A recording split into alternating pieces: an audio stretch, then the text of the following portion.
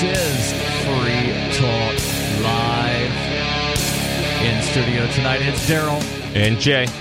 And we are here taking your calls about whatever is on your mind. 855-450-FREE. That's 855-450-3733. And, of course, we have brought things to the table as well. And one of those is about a foreign country that I'm fascinated with. Ian is fascinated with. Jay, I'm not sure how closely you've been following the Venezuela situation. Oh, I've been following it, yeah. I talk about it a lot with people. Headline from CNN earlier today, Venezuela is down to its last $10 billion. Meaning that they're about to completely run out of money. $10 billion U.S. or $10 billion Bolivar? I think that's... They're using dollar signs here, so I think they're converting things to U.S. dollars. Now, the question whether they're using the official Venezuelan currency conversion rate, which sets that rate at 10 Bolivar Fuerte to 1 U.S. dollar, or are they using the black market rate, which is somewhere around like 3,000 Bolivar Fuerte to a U.S. dollar? Well, that's a big difference right there. Yeah, it's a huge difference. But again, the story from CNN says Caracas is running out of cash. Venezuela only has $10.5 billion in foreign reserves left, according to its most recent central bank data. So this is trusting the Venezuelan government to wind up giving us a data figure. But, there are certain things to where, really the only source for the info is you've kind of got to look at, the government officials to give you a number, right? Yeah, and how can you trust government officials? I know I can't trust them. Oh, I don't trust them, but one thing that's interesting, and we'll get back to the Venezuela story here, but if you look at the official U.S. government inflation numbers, which we know are BS, we know that they do everything they can to make it look like inflation's not as bad as it is. Because with inflation numbers, they don't include like food and energy and housing, right? Well, there's certain foods, but they'll manipulate that. And then they manipulate, the numbers are completely manipulated. Of course. To where, for food, they'll find an equivalent product that might cost less than what it did a year ago, whereas with electronics, they find an equivalent product, and I'm using air quotes around that term, that cost about the same amount as what it did a year ago. So, a high-end computer, or actually any computer back in 1980, would have cost, several $1,000s. Now they find a high-end computer that costs the same, whereas we know the standard household computer is a couple $100s now. When I was 6 years old in 1986, my parents bought a Tandy TD1000 with the printer, the monitor, the computer, and a whole bunch of floppy disks. The thing was like $3,600. Yeah, and sounds about right. It's crazy back then. But again, using the government's own numbers that we know are bunk, it shows that the value of the dollar has decreased by 97% over the last 100 years. Oh, sure. And that's using a number that we know is false, which means it's probably decreased by about 99.5%, if not more. But getting back to the story from CNN, and of course, your calls and thoughts, welcome, 855-450-FREE. For the rest of the year, Venezuela owes roughly $7.2 billion in outstanding debt payments. In 2011, Venezuela had roughly $30 billion in reserves. In 2015, it had $20 billion, and now they're down to $10.5 billion.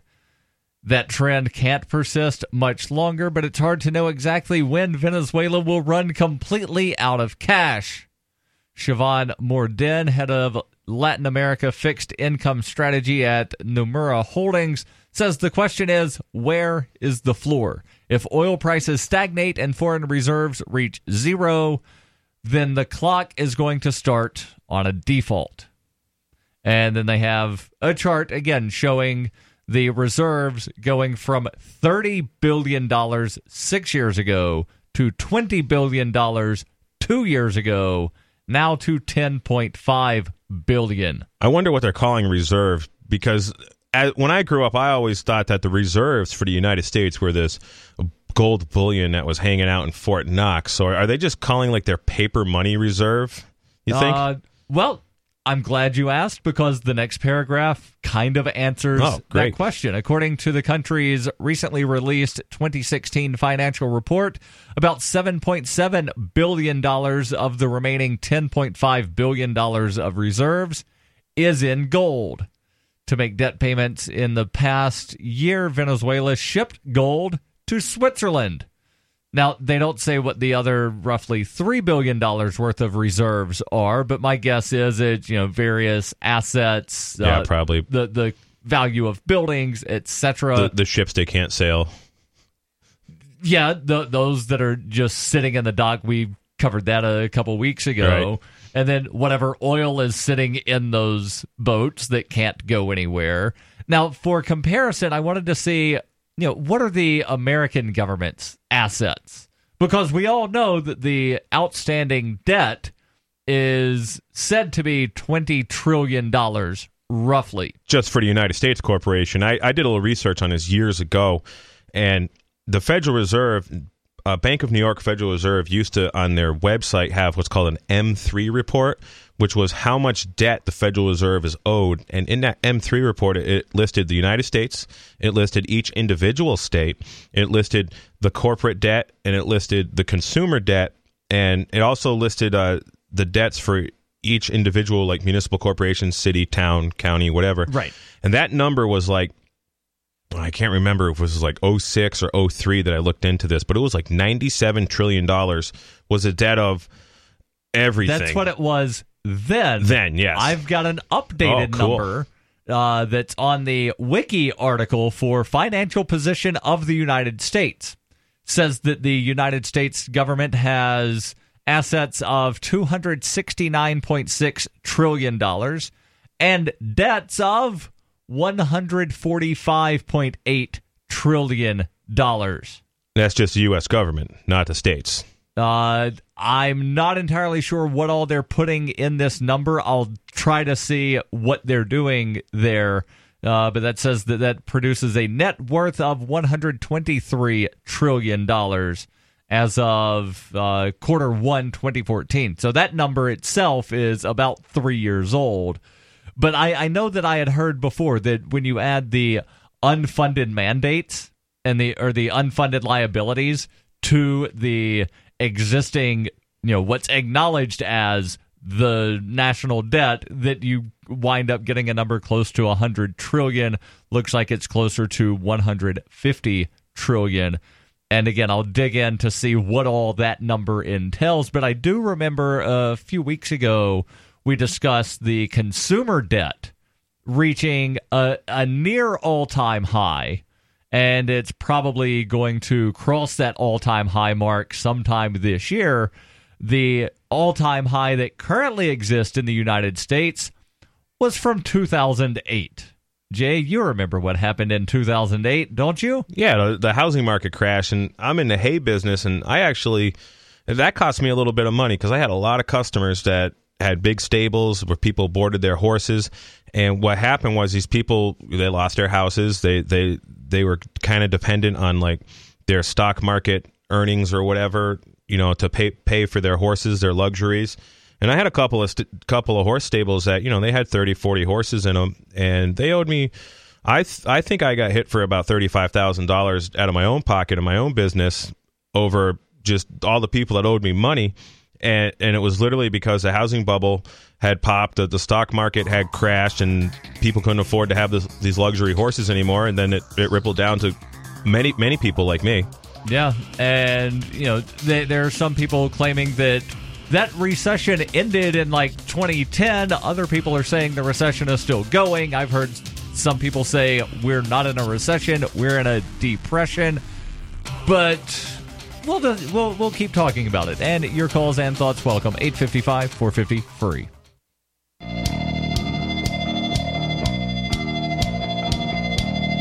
This is Free Talk Live. 855-450-FREE. That's 855-450-3733. We're discussing Venezuela and the economic situation that just keeps getting worse down there.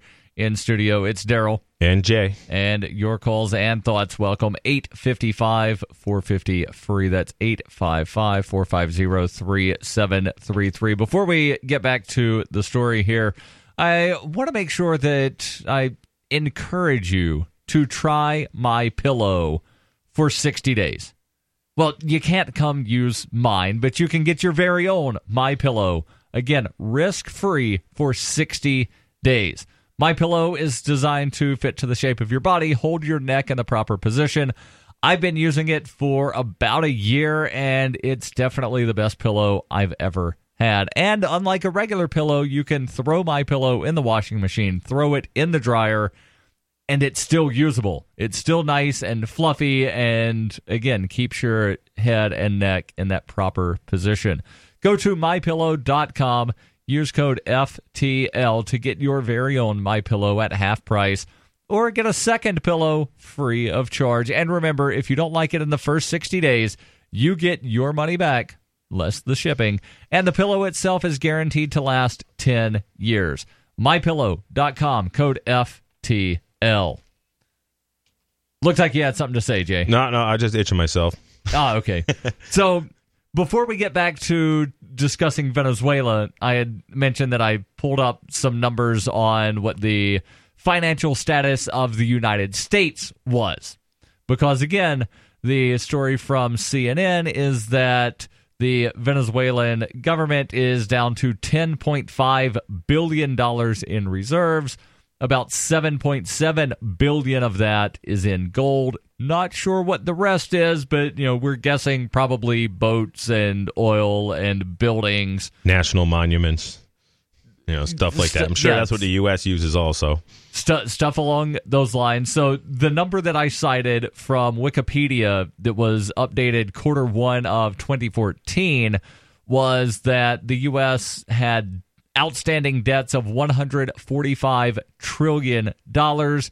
And yes, Jay, that number does include personal debt, debt held by nonprofits, non-financial corporate businesses, non-financial non-corporate businesses, financial businesses, state and local governments, the federal government, and then it says foreign, but I'm guessing I'm not sure what that is, if it's being counted as American debt but listed as foreign. Not sure what that means necessarily. The thing I had talked about was the M3 report was how much the Federal Reserve Bank was holding in debt, and that was 97 trillion is the number I remember. I can't remember if it was 03 or 06.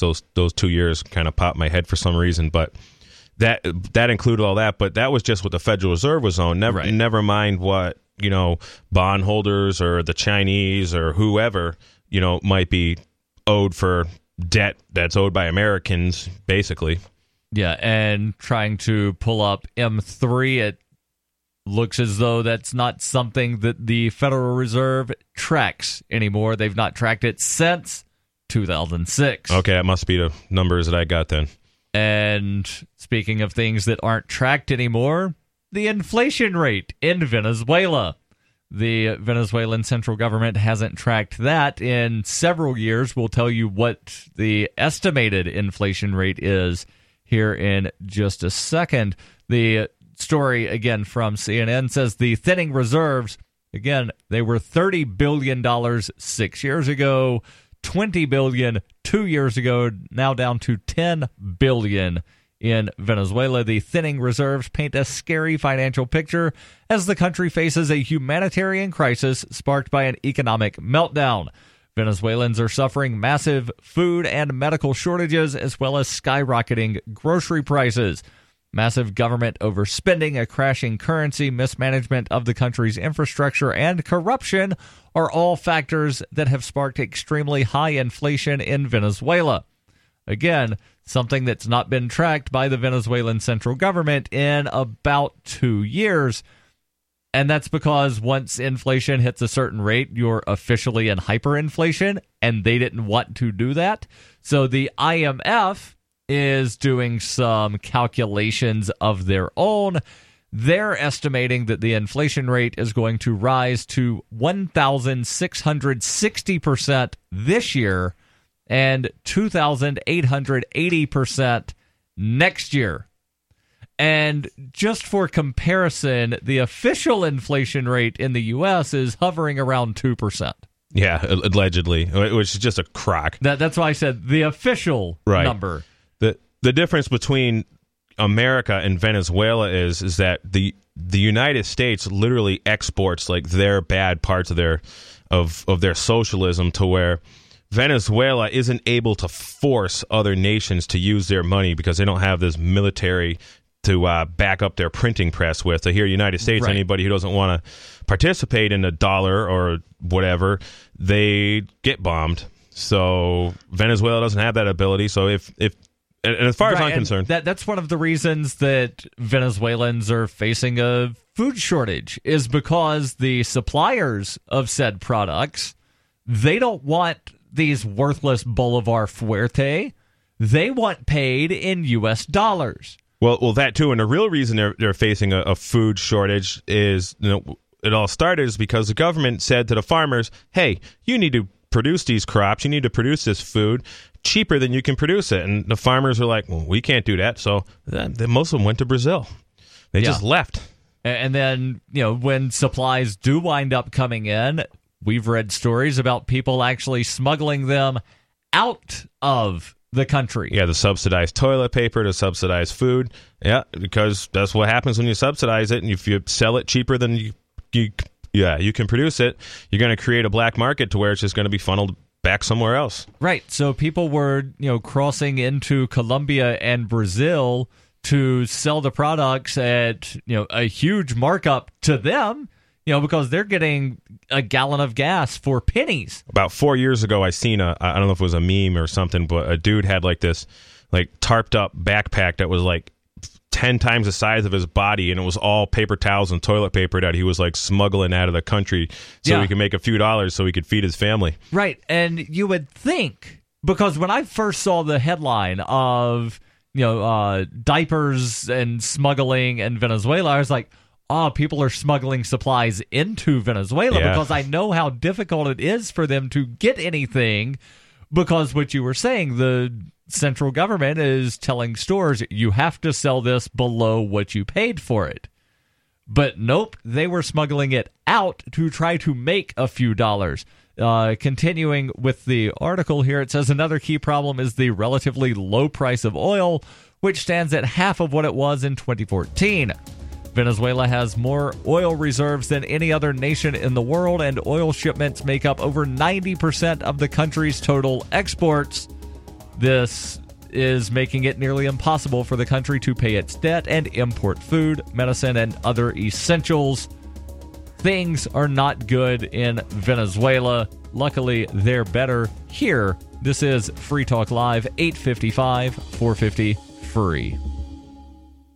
The Libertarian Party of New Hampshire is having its 2017 annual convention March 18th from 2 to 6 p.m. at the Holiday Inn in Concord, New Hampshire. The convention will feature speakers Caleb Dyer, a freshman state representative who recently joined the Libertarian Party, and Patrick McKnight, regional representative to the Libertarian National Committee. Tickets for the convention are $10 for non-members, and admission is free for LPNH members. Go to lpnh.org/convention for more information. That's lpnh.org/convention.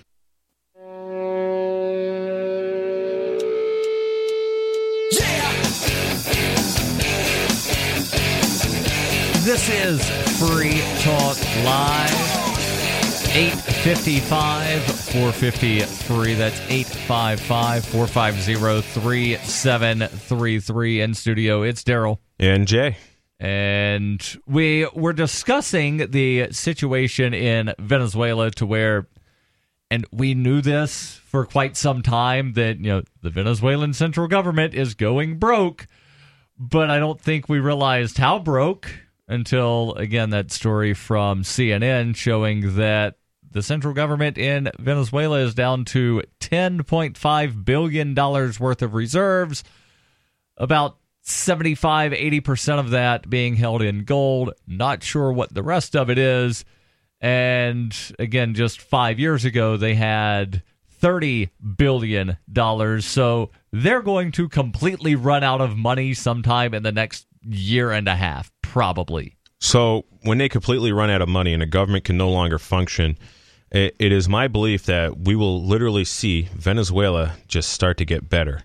Because if there's no government there to force people not to do things, to regulate people, to mess with people, to point guns at people, I would hope the free market would just take over. Well, the question is, how long after they run out of money will how long will it be before Nicolas Maduro realizes that he can't just, tell people what to do because he doesn't have the money to keep paying the military? How long will it be before the military guys and the police just drop their weapons and say, no more? I guess it depends how much they believe in Maduro. I mean, if Maduro's got these Venezuelan statists all brainwashed to believe that he's like almighty and God and stuff, as many, the statists believe all their leaders are, they may follow without pay.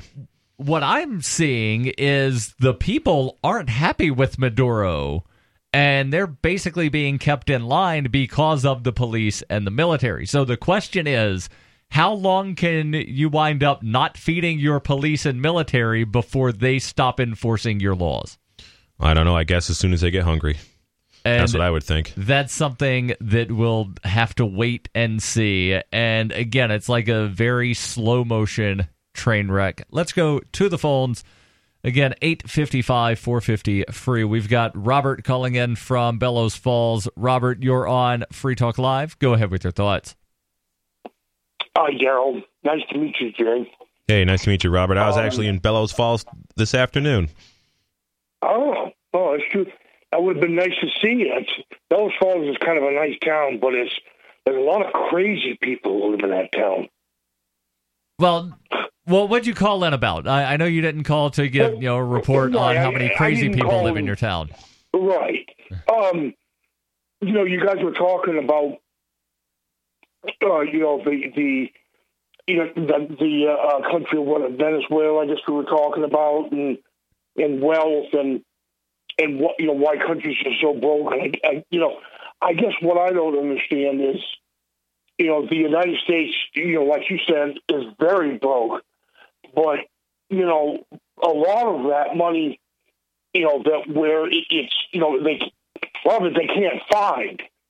Like for instance, on December 10th of 2001, Donald Rumsfeld came on national TV and said that some $2.3 or $3.2 trillion is just missing. Yeah, and then there was a report from Reuters from a couple years ago that the Pentagon over, I think, the last decade had somewhere around like $6 trillion that was just unaccounted for. We know we spent it on something, but we don't know what. $50,000 hammers. Well, no, they know what that went on, but there was just other money where they were just like, we know we spent it, but we don't have receipts, so just trust us, it was good stuff. I mean, this whole Federal Reserve system is just absolute fraud because it would be absolutely impossible to even think about servicing this debt. It was a couple years ago, somebody was on the guy who owns Roberts and Roberts there. I forget, Tim Fry. He was on Alex Jones or something or one of them, or actually maybe he was on Ernie's show, but he was talking about how if every American corporation literally took all their assets and literally just gave it in payment of the debt, it wouldn't even come close to paying off the debt. I mean, it's just that the Federal Reserve's owned. It's just an absolute fraud, and people just need to start realizing that. And more and more people are realizing that. That's why Bitcoin's becoming more popular. And as soon as people start on a mass level, start realizing within the United States and start realizing the Federal Reserve note is just nothing but BS. That's when serious things are going to start to happen, I think, with Bitcoin and gold and silver and other currencies. I agree with you, Jay, on that. And I've been buying my Bitcoins, but I guess what I'm afraid is what happened over in Greece. I mean, all those people went off when they lost all their funds and everything. So, just for anybody that might not be familiar with what happened in Greece, I believe you're talking about when the Greek government defaulted and they just decided, we're going to give everybody's bank account that's above a certain amount a haircut. I think it was 6,000 euros. And to make sure that people didn't just, pull their money out of the banks, they said, and nobody can withdraw money starting now. They just freeze everybody's bank account, and then they announced a haircut. And if you, like me, I don't have a bank account, and I won't get one. I can't get one. I don't really care to have a bank account. My money's in cash, Bitcoin, and silver, and livestock, and stuff like that.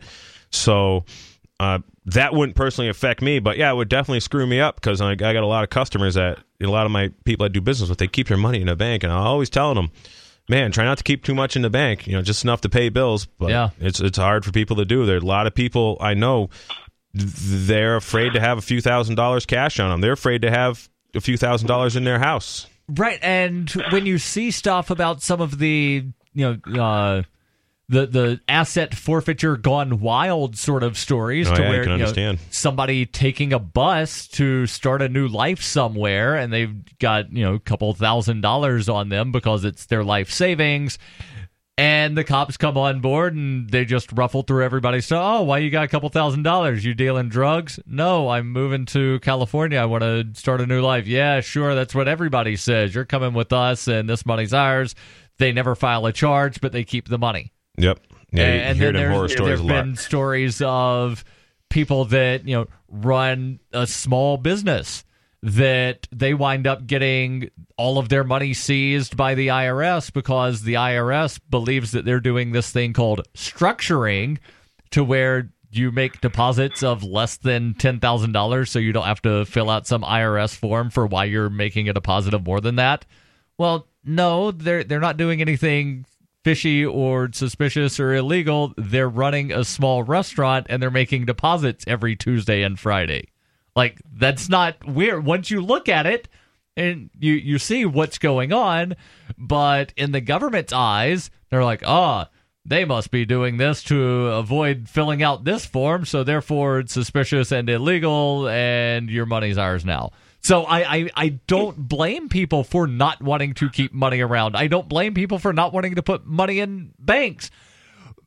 But, the really only other alternative is, like gold, silver, cryptocurrencies. But then, even then, it could wind up being considered suspicious in the eyes of some overzealous government agent. And I'll tell you what, if you got, your $50,000, $60,000 in silver, it's kind of, you got to keep track of it, and you need a good safe. And then if you got a good safe, people might know about it, and it's tough. And then cryptocurrencies, Bitcoin's just like cash. If you screw up and lose your account password, your wallet password, you lose it. Or if you had it in Mt. Gox, you might you would have lost it. It's tricky. You got to not keep all your eggs in one basket. That's for sure. Yes. Robert, thank you for the call. Your calls and thoughts welcome. 855-450-FREE. That's 855-450-3733. This is Free Talk Live. We'll take your calls about whatever is on your mind.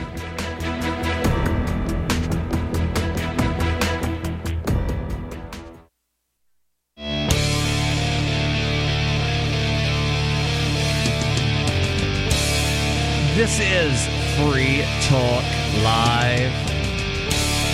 855-450-FREE. That's 855-450-3733. In studio, it's Daryl. And Jay.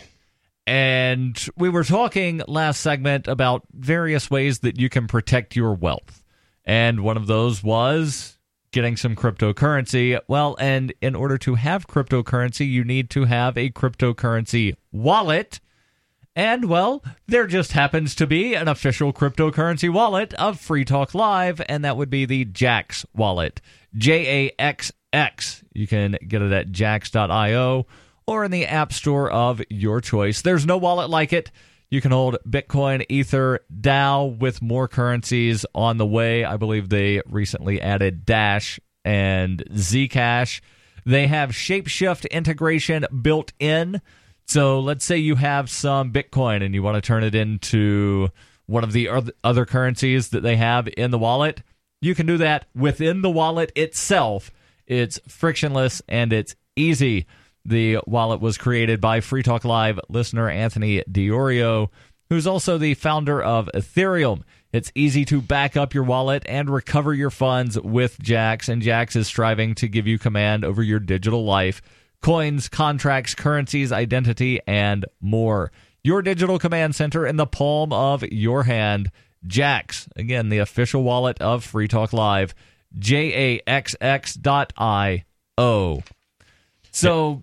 And speaking of Bitcoin, it's been doing pretty good. I'm just trying to bring up the average here. Up over $1,200 when I looked earlier today. 1216 it says right now, bitcoinaverage.com. And yeah, that's cool. Dash is being shape-shifted on Jaxx now. I actually have a little Dash, and I haven't looked at it since like September.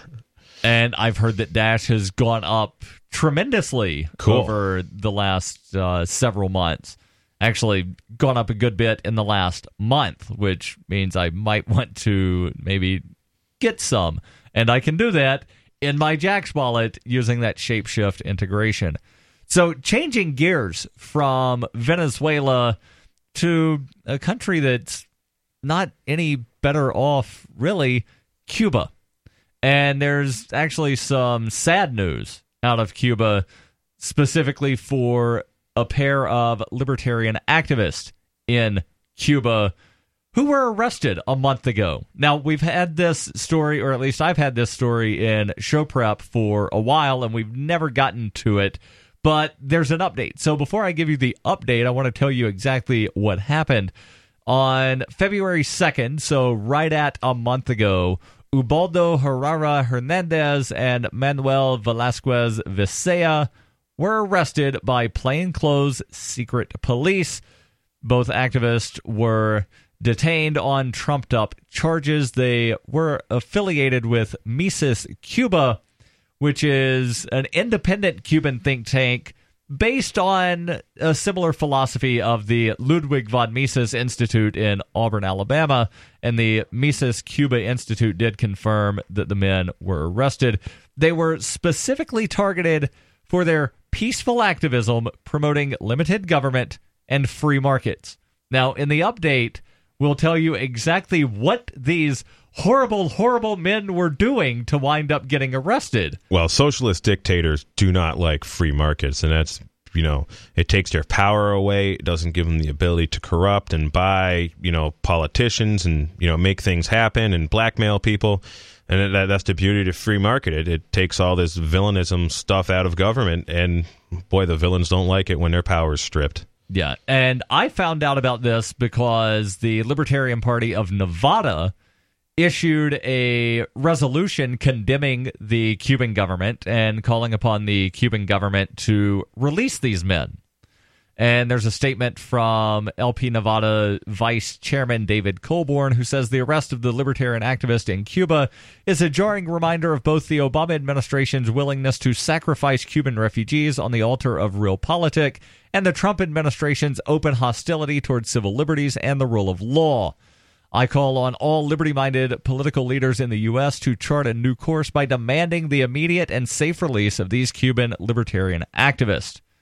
And then this goes on to specifically state what their resolution is, where not only they, the Libertarian Party of Nevada, condemning the Cuban government, but they specifically call on other libertarian state parties and the National Party to do the same. Now, the update, and this update comes from yesterday, February 28th. After days of anxious waiting, libertarians around the world finally have updates on two imprisoned Cuban libertarian activists, Ubaldo Herrera Hernandez and Manuel Velasquez Visea, who were arrested by state security, which is Cuba's secret police. They were detained in jail in Mayabeque province and charged with attempted assault. But the Mises Institute Cuba said that libertarians are unanimous in asserting that both men were targeted for dissident activism. As of today, the source in Cuba confirms that both men were indeed convicted on falsified charges and are in a labor prison. They now face additional criminal charges. This dissident activism, you want to hear what these guys were doing to bring down the communist government of Cuba, according to the Cuban government? Sure. They were originally targeted for having meetings in a room to discuss civil liberties, limited government, and free markets. And occasionally, they would distribute flyers and put up some posters. This sounds like everyday life here. Yeah, it's just what I do all the time. You do all the time. And this also, you could take this article, remove Cuba, and put in North Korea, and it would be the same thing. Yeah, the only difference is I don't think there actually is a Mises Institute in North Korea. Other members of Mises Cuba were threatened by state security shortly after Herrera and Velasquez were originally arrested. 6 days ago, Cuban libertarians on the ground affiliated with Mises Cuba confirmed that the pair were transferred to the labor prison Milana Il near Milana del Sur on the border of Havana and Mayabaque. The living and working conditions in Cuba's network of labor prisons, basically Cuban gulags, are subhuman, including of the institute that the prison that they're in. They're transferred to Cuba's equivalent of the gulag, where political prisoners go to get beaten and do hard labor. Made other Cuban activists believe Herrera and Velasquez had been convicted of attempted assault in a closed-door kangaroo court. So the reports, even from the people in Cuba, they're not entirely sure what the charges were because it was a closed-doors court. Which, could you imagine the outcry here? Now, I'm sure in 2 or 3 years after Führer Trump winds up instituting some changes, people wouldn't blink an eye about closed-doors courts. But right now, if people were tried in court where nobody was able to sit and watch, could you imagine the outcry?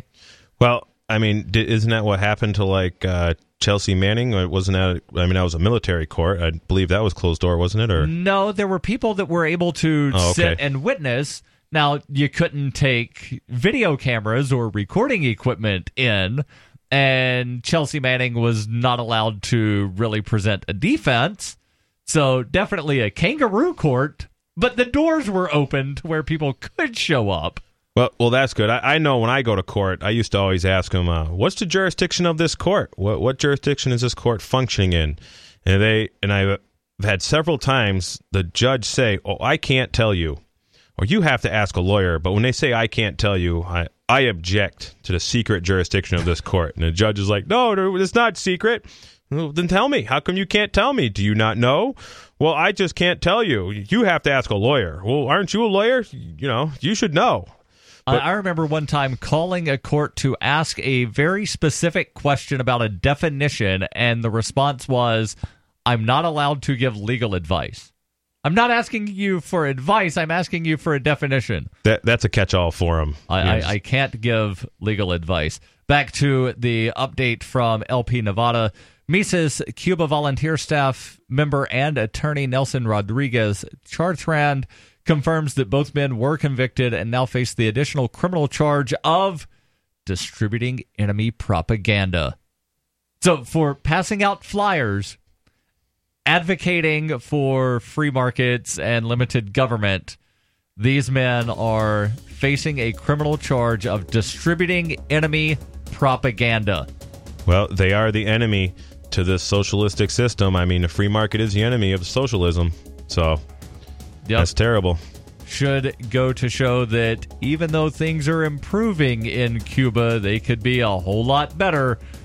And same could be said for the United States. The difference is the degrees. This is Free Talk Live, 855 450. Looking for a great real estate investment? Consider New Hampshire, which is ground zero for the Liberty Movement. Your first call should be to Mark Worden from Porcupine Real Estate. He's more than just a real estate agent. He's your New Hampshire concierge. Where are the best places to live? Do you want farm, city, the burbs, or forest? Do you want a duplex or multifamily building so that renters pay your mortgage? There are homes in all price ranges in New Hampshire, and Mark can help with financing too. Invest in liberty and property. Mark Worden can help. PorcupineRealEstate.com.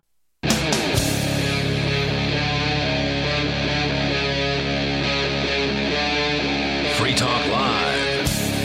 This is Free Talk Live, kicking off hour number 2 in studio. It's Daryl And Jay.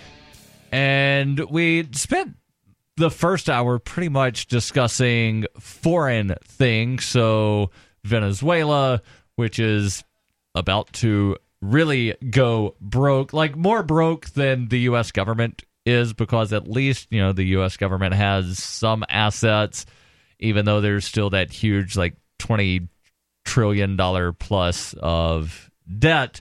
There, you know, are a good bit of assets. Now, a lot of that is buildings and bombs.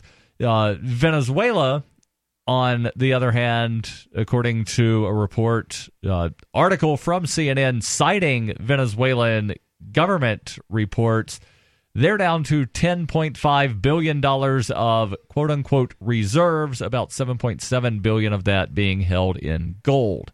Now, in the last year, to try to pay some of their obligations, they've shipped some of that gold to Switzerland, and it's only a matter of time before they completely run out of reserves and the police and military can't be paid or fed. And then what happens? And that's something that it's kind of a wait and see, because we can speculate, but nobody really knows. Yeah, Venezuela, a country that can't export its negative effects of socialism like the United States does. I had a talk with a guy about this about a week ago, and he said he was a socialist, and he was actually a very polite, friendly guy that I met up with, and we had a discussion. A mutual friend of ours actually kind of brought us together for this specific discussion, being I'm an anarchist, and you know, this guy actually he's a social worker, and he works for a nonprofit that gets like most of its money from the federal government, like 90% of its money from the feds. And I started explaining to him that taxation was theft, and what we ended up talking about is how the United States is a socialist, has all these socialist programs. It basically is socialism, and it's able to export its negative effects of socialism so they're not felt here. And what the United States does is it has a printing press, and it has a military to back up this printing press, so it can literally force everybody else in the world to accept these U.S. dollars and participate on this, you know, in the U.S. dollar program. Therefore, the United States can just keep on printing money because all these other countries and people of the world are forced to literally have faith in the U.S. dollar. Right. And, you know, I remember being told a long time ago, you know, the dollar is backed by the full faith and credit of the United States government. Yep. And now that was not explained to me when I was younger, but it's basically what you just said. The full faith and credit of the United States government is the bombs and the missiles and the guys that are willing to drop those bombs and fire those missiles. Yeah, it's forced by the barrel of a gun, as my brother Josh, you know, has some lyrics in his song that say that. So this guy kind of came out of this conversation with a really, really different view of the American socialism, and he didn't believe in the beginning that America really is a socialist country. In fact, well, by definition, it's not, because the means of production are privately held for the most part. So technically, not socialism by definition. There's a lot of socialist programs. Definitely fascism. Oh yeah, absolutely, yeah. But, you know, by definition, because the means of production are not state-run, it's technically not, by definition, socialism. Wasn't it Stalin that said that fascism is when... Mussolini. Oh, Mussolini, yeah, you're right. Fascism is when governments and corporations work together for an agenda. Yes. And one of those agendas is to, and this is where we're changing directions here, is to make sure that you still have to keep paying rent on land that you supposedly purchased. And a house that you supposedly purchased. And I think, are these some friends of yours? The Force Farm in New York that you had mentioned to me. There's a website, SaveTheForceFarm.com, that has a lot of information on this Force Farm, where they supposedly owed some money to the government, and local government came in and took the land. So Force Farm is in Oswego County, New York. The town is Gilbersville, New York. It's from what I have read about these folks, they lived on Long Island. They bought this farm a few years ago. Several years ago, they moved up there and retired, and that's where they were living. And it's Donna and Robert Force. And where I came across these folks is a couple weekends ago. I went and seen Jeanette and Chalice Finicum speak in Haverhill, Mass. That was the widow and daughter of Lavoy Finicum, one of the guys that was killed by, was it the FBI and Oregon State Police about a year ago? Something like that. Yeah, he was definitely murdered by government thugs, and unprovoked. The guy was unarmed. It was like a roadblock. Lavoy Finicum was going to have a meeting with either a sheriff or some other folks about this occupation of the Malheur Wildlife Bird Sanctuary, land that was stolen from farmers and ranchers, years ago. And anyways, so I met these women. They're doing this kind of tour around the country called One Cowboy's Daughters Stand for Freedom. If you go to their website, I believe is One Cowboy Stand for Freedom. If you just start Googling that, you'll find all about them. But their biggest thing was big thing is property rights. So I liked them on Facebook and started following them on Facebook. And then a day or two later, I was looking at Facebook and I seen this Force Farm. They were talking about Force Farm as being taken for taxes. We'll get into this story, but first to the phones. We've got Greg calling in from New York. Greg, you're on Free Talk Live. Go ahead with your thoughts. Hey, I wanted to change the topic just a bit and talk about becoming robots and automation disruption going on. You want people to become robots, or you're concerned that people will become robots? I think they've already become robots, some of them. But that's beside the point. I'm worried robots will take the job. I just read a Bloomberg Technology article that says, and I quote, "Economists may be underestimating the impact on labor markets of increasing automation, rise of artificial intelligence," according to an article by the Bank of England on Wednesday. The potential for simultaneous and rapid disruption, coupled with the breadth of human functions that AI might replicate, may have a profound implications on labor markets. Hold on, I thought this is something, Greg, I thought this is something that you would wind up supporting, since you don't want people to have jobs and you just want this universal basic income. Well, of course I support it. It's inevitable, and AI is certainly going to become better. What I'm always saying is I'm sounding the warning, saying that, I want, and, I might give up saying unconditional basic income, especially some people have an aversion to this for different reasons. I'm going to say you can achieve the same thing with single-payer systems, like people already have, like they have in France, free health care. Just because people have a certain form of theft that winds up paying for things does not mean that it's a good thing. It doesn't mean that it's something that will promote liberty. I mean, I hear horror stories about these single-payer healthcare programs that are in the European Union, where people literally are waiting months to get simple things done that they can get done here in the United States. In fact, Derby Line, Vermont, if you go up there, I haven't been up there in 5 or 6 years, but I used to go to Quebec all the time, and they have a pretty good industry up there, all these medical buildings up on the border, because people just assume come over to the United States from Canada to get health services, to get medical attention because of their medicine system, because it's government, because it's free. It takes a long time to get things done, and they're all forced to pay, I don't know, $2,000 a year to, pay for this, and they would rather go pay cash. Well, it doesn't matter if they're forced to pay $2,000 or $2. Force is wrong, Greg. Thank you for the call. Any amount of force, it doesn't matter how much or how little, is wrong. This is Free Talk Live, 855-450-FREE. We'll get back into the story about the Force Farm in New York. And is there anything that can be done to stop this? 855-450-FREE. This is Free Talk Live. 855-450-FREE. That's 855-450-3733. In studio, it's Daryl. And Jay. And we're talking about the Force Farm in Gilbertsville, New York. Looking at a map, it appears to be roughly halfway between Albany and Syracuse, to kind of give people some like kind straight of... south of Utica. Yeah, and I believe we might still be on the air in Utica. I know we were at one time.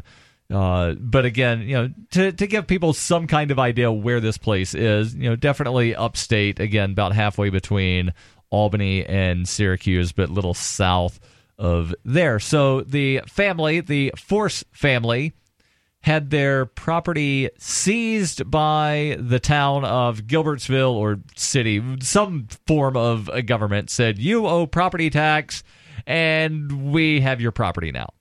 Right. And so that's what we're talking about here. These people that are trying to get their property back from this municipality. So these guys have actually done some pretty good activism here. They've taken out ads in newspapers, photo ads, like half-page ads, the My Shopper and the Penny Saver, which are actually papers I'm very familiar with up there in that area, because I picked them up to try to find hay for sale and stuff, and I've bought a lot of hay all around where this place is. In fact, I'm going to be out there probably next week, and I'm going to try to contact these guys and maybe go buy them lunch or something and talk with them, because this is something I'm very passionate about myself, as right, anybody knows. As some people might be aware, and there are always listeners that aren't. Right. You had a property seized a couple of years ago for failure to pay a property tax. Now, your situation definitely different from the situation that the forces are dealing with. Right. Because you were a volunteer fireman in Palmer, Massachusetts. Which I think is irrelevant to the situation. But yeah, I did that for 18 years. Not irrelevant, because they cut you a check every year that you refused to cash. Well, yeah, yep. And that check was a little bit more than what they claimed the property tax was? So early on the check was a little bit more. In the last couple of years, the check would have been a little bit less than what the property tax is. It's about even, I figure. My understanding was you were saying, I'm not cashing your check, just credit this towards what you claim I owe. No, I never did any of that with them, actually. No, but I never accepted a check from the fire department. And even though they kept trying to give them to you. Right. Well, after you never cashed. What I actually did they gave me the first, I think I got 3 checks from them, and each check I basically endorsed it, and I gave it, and I wrote it back to the Bondsville Water Department. I gave it back to them. Right, and basically they wanted to make sure, we've got to make sure that our bookkeeping entries are correct. We can't just, say that you gave us this money. So finally, they didn't give me any checks after that. I didn't want them. Actually, 2 other guys in the fire department were like, I don't need this money. I don't want this money. And they did the same thing. But why I say that isn't why that's not relevant in my mind is because you shouldn't have to pay rent to own your property. Agreed. Agreed. I'm just saying, as far as, your average person looking at the situation, they're going to see it as completely different situations. Right. Because, the municipality was trying to give you money, you refused, that should have been credited towards the property tax, even though property tax shouldn't exist in the first place. But because it does, they should just, do a bookkeeping and you're good. And I know Mark feels the same way, and a lot of people feel the same way that you're just stating here. I never cared that was never an issue for me, the fire department check being put towards a property tax, because my issue was straight up, you shouldn't have to pay rent on the land, and that was the bottom line. And and I bought the place with the intent of never paying the taxes. And I wasn't that did. a property that, or was it a different property that your father had and he didn't pay taxes on it for several years? Right. Well, he never paid the tax on it, and for like 30 years. So 1983 and he passed away in 2012. So yeah, 29 years. Yeah. That was my dad's property there. So getting back to the story here on the Force family, back in August 2014, apparently that's when Otsego County decided to wind up selling the property to someone other than the rightful owners.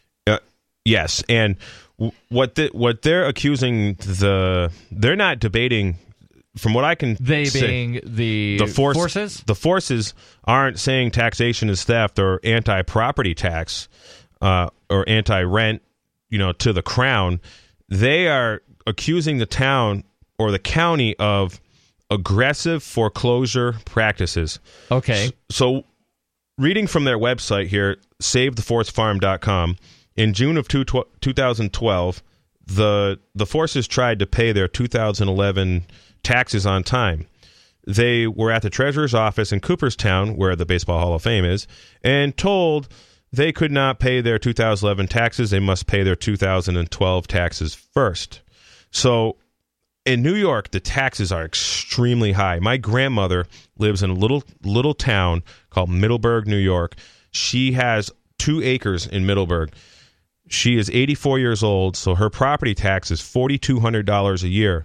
She gets 50% off her property tax because she's a senior citizen. Okay. But her property tax would be like $8,500 a year on 2 acres. That's utterly ridiculous. It's extreme. So I want to make sure that I understand this correctly. In June 2012, the forces went in to attempt to pay the 2011 property taxes. And Correct. They were told, you can't pay the 2011 taxes. You have to pay the 2012 taxes first. That's what they were told. Yeah, that's what I'm reading on their website right now. Yep. Yep. Just wanted to make sure that that's what I heard. So the county refused to accept their on-time payment for their 2011 taxes, thus causing the forces to look as if they were in arrears. We have a receipt for the 2012 payment in June of 2012. And on July 15th, 2014, Donna Force, I assume it's Donna Force, it says Donna, called the county treasurer's office to make payment on both 2011 and 2013 taxes, only to find out that in January 2013, the county had begun foreclosure proceedings and the property was on the auction block for August 20th, 2014. Donna has made a mistake thinking the payment was due on July 30th, not June 30th. And if I've had many, many people call me over the years and contact me about property tax stuff, and I've looked at all kinds of tax bills, and as soon as any property tax is put into any kind of late fees or arrears, it's 18% interest. It's the maximum interest allowed by state law. And then there's probably some kind of late fee added on top of that. Absolutely. There's all kinds of stuff. So this stuff just piles up like crazy. And then they hire a lawyer, some, maggot law firm is, these law firms that work for any government, as far as I'm concerned, are no good. And they just pile on these fees like crazy. It's unbelievable. Again, they attempted to pay their property taxes and were told you can't pay those because you have to pay next year's first. We'll continue. And your calls and thoughts welcome. 855-450-FREE. That's 855-450-3733. This is Free Talk Live. Ross Ulbricht was convicted in early 2015 of running the infamous Silk Road Underground Market. The Silk Road was a gift to humanity and helped reduce the harms brought on by drug prohibition. For this good deed, Ross has been sentenced to life in prison with no possibility of parole. Now, an appeal is Ross's only chance, and he needs your support. Please visit freeross.org, where you can contribute via various methods, including Bitcoin. Visit freeross.org. That's freeross.org. This is Free Talk Live, 855-450-FREE. That's 855-450-3733. In studio, it's Daryl. And Jay. And we'll get back into the story here in a moment, but I want to make sure I tell you about a way that you can save on purchases that you're going to make anyway. Now, how about if I told you you could save 5%? That's good, right? 5%? Yeah, 5%'s great. What if I told you could save 10? Oh, now I'm 15, more interested. 20, 25%, possibly up to 33% on things you were going to buy anyway. You can when you go to saveatpurse.com. Now, some people would say the catch is you've got to use Bitcoin. I look at it as I get to save a bunch of money and I can use my Bitcoin. Okay. I've got a couple of orders that I'm waiting to be delivered that I'm saving 25 and 23% on. And these are things I was going to buy anyway, and I just decided to go to saveatpurse.com, put things in my Amazon wish list, import the wish list to Save at Purse, select my discount, and then wait a little bit of time for somebody to say, I'm willing to buy Bitcoin at that much of a markup. And then they buy the items from Amazon. Purse gives them the Bitcoin. You get the items. Everybody's happy, and you've saved a lot of money. Saveatpurse.com. I actually bought a $150 tool the other day on Amazon, through Purse. And I put it for 33% off the first day, and then I'm like, I kind of need this thing. So I put it down to 25%, and then about 3 hours after it was at 25%, I checked it again because I was going to knock it down another 5% if it didn't, show up yet. So, and somebody had bought it for me. And so I literally came up, this was actually last Wednesday. So when I came up to Keene, I was at a place, and I bought Bitcoin, and I paid 5% over, spot, because I bought it at the Bitcoin ATM, but I saved 20% because, I got the 25% off, then I rebought the Bitcoin for 5%, and all of that was possible through saveatpurse.com. Let's go to not the phones, but to Skype, where we have none other than Mark Edge. Mark, you're on Free Talk Live. What's on your mind? Yeah, I was listening to the story about the Force Farm, and I think that this is, what these people are presented with is one of the sort of most insidious conundrums that the state puts in place.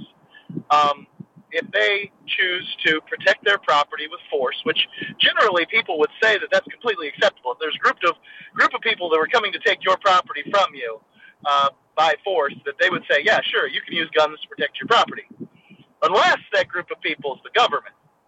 But like Jay will attest here, the government never really takes your property. They sell it to someone else. That's right. And then that person essentially can come move in, and then, you're sort of forced, Jay's case notwithstanding here, but you're sort of forced to, use violence. If you wanted to use violence to protect your property, you use violence against these people who, really didn't do it to you, that you've never met before, that you don't have a real issue with, even though they're buying these properties. In many cases, they're buying distressed properties. They don't think of it as enterprising on other people's, bad luck, that their rights are being violated, right? That sort of thing. Most of the time, they just want to buy this property, fix it up a little bit, get some rent out of it, sell it on down the line. Everything will be great. It's a good way to get a discount.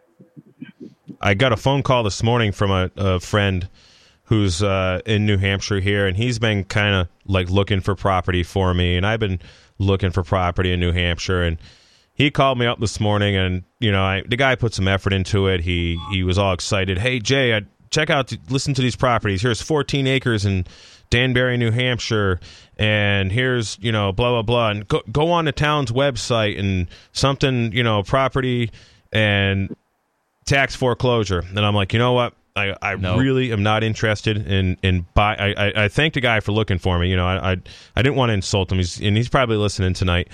But I just have an objection to participating in the theft system. I really don't want to buy property from town foreclosures. But actually, this 2 acres that I'm buying up in Grafton to do my property tax project from, the guy who bought it.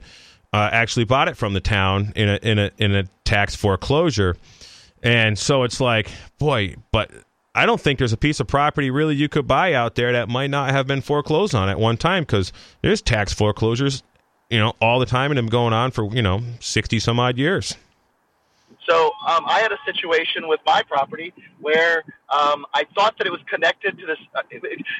The deeds are very, very old in New Hampshire. You're never exactly sure what you had. I actually had to pay to have my deed rewritten by title insurance people. But nonetheless, I thought that it was a situation where I owned this piece of property that was completely useless. It was cut off. You would need a helicopter or a $200,000 bridge to get to it. It was useless. It had no right of way. It was no nothing. I was just going to let that property go to the town.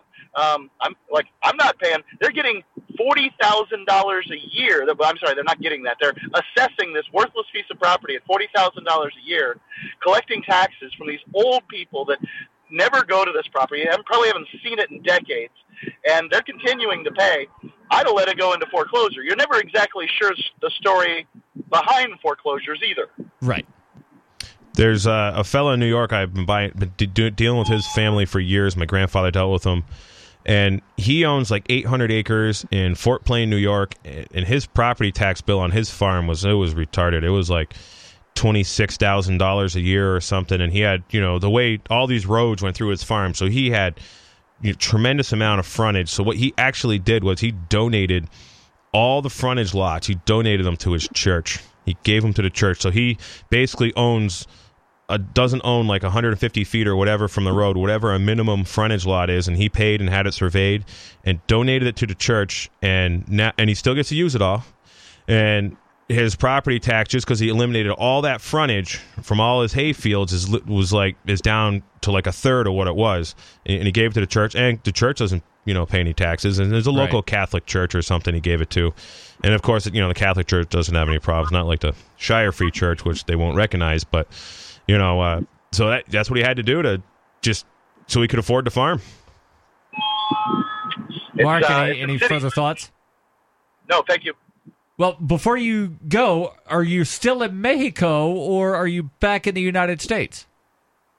Well, I was hoping my audio was pretty good. I'm driving a car from, and using hands-free here, driving from Orlando, where I landed recently, from Anarchapulco, which was a blast, and I'm headed to Sarasota. I should be arriving relatively soon, and, all in all, things have gone quite well. I hope to be back on the show in, I don't want to, oversell it, but 2 or 3 weeks, hopefully. Cool. Should be back up in New Hampshire in about 2 or 3 weeks. I know a bunch of people looking forward to that. And very quickly, for anybody that may have missed the FTL broadcast from Anarchapulco, can you give us a summary of what the event was like? It was it's an incredible event. I would say there's no liberty-oriented event quite like it. It's an eclectic group of people with a bunch of different ideas. The energy there is sort of unlike anything I've experienced in the liberty movement. I can't. I'm not great with the words and coming up with why I think people should go. But geez, in the middle of winter, going to Acapulco, which isn't an expensive place to be, and hanging out with all these like-minded people and hearing all this great stuff and the business that's getting done and all that sort of thing, it totally seems worth it to me. Did you smoke any ayahuasca at the ceremony? I don't know anything about an ayahuasca ceremony. Whoever had one clearly didn't think I was qualified for the peace and freedom that ayahuasca is going to bring to people. But now, no. Mark, come on, please. Thanks Really? for the call. Look forward to seeing you back up in New Hampshire in a couple of weeks. And your calls and thoughts are welcome. 855-450-FREE.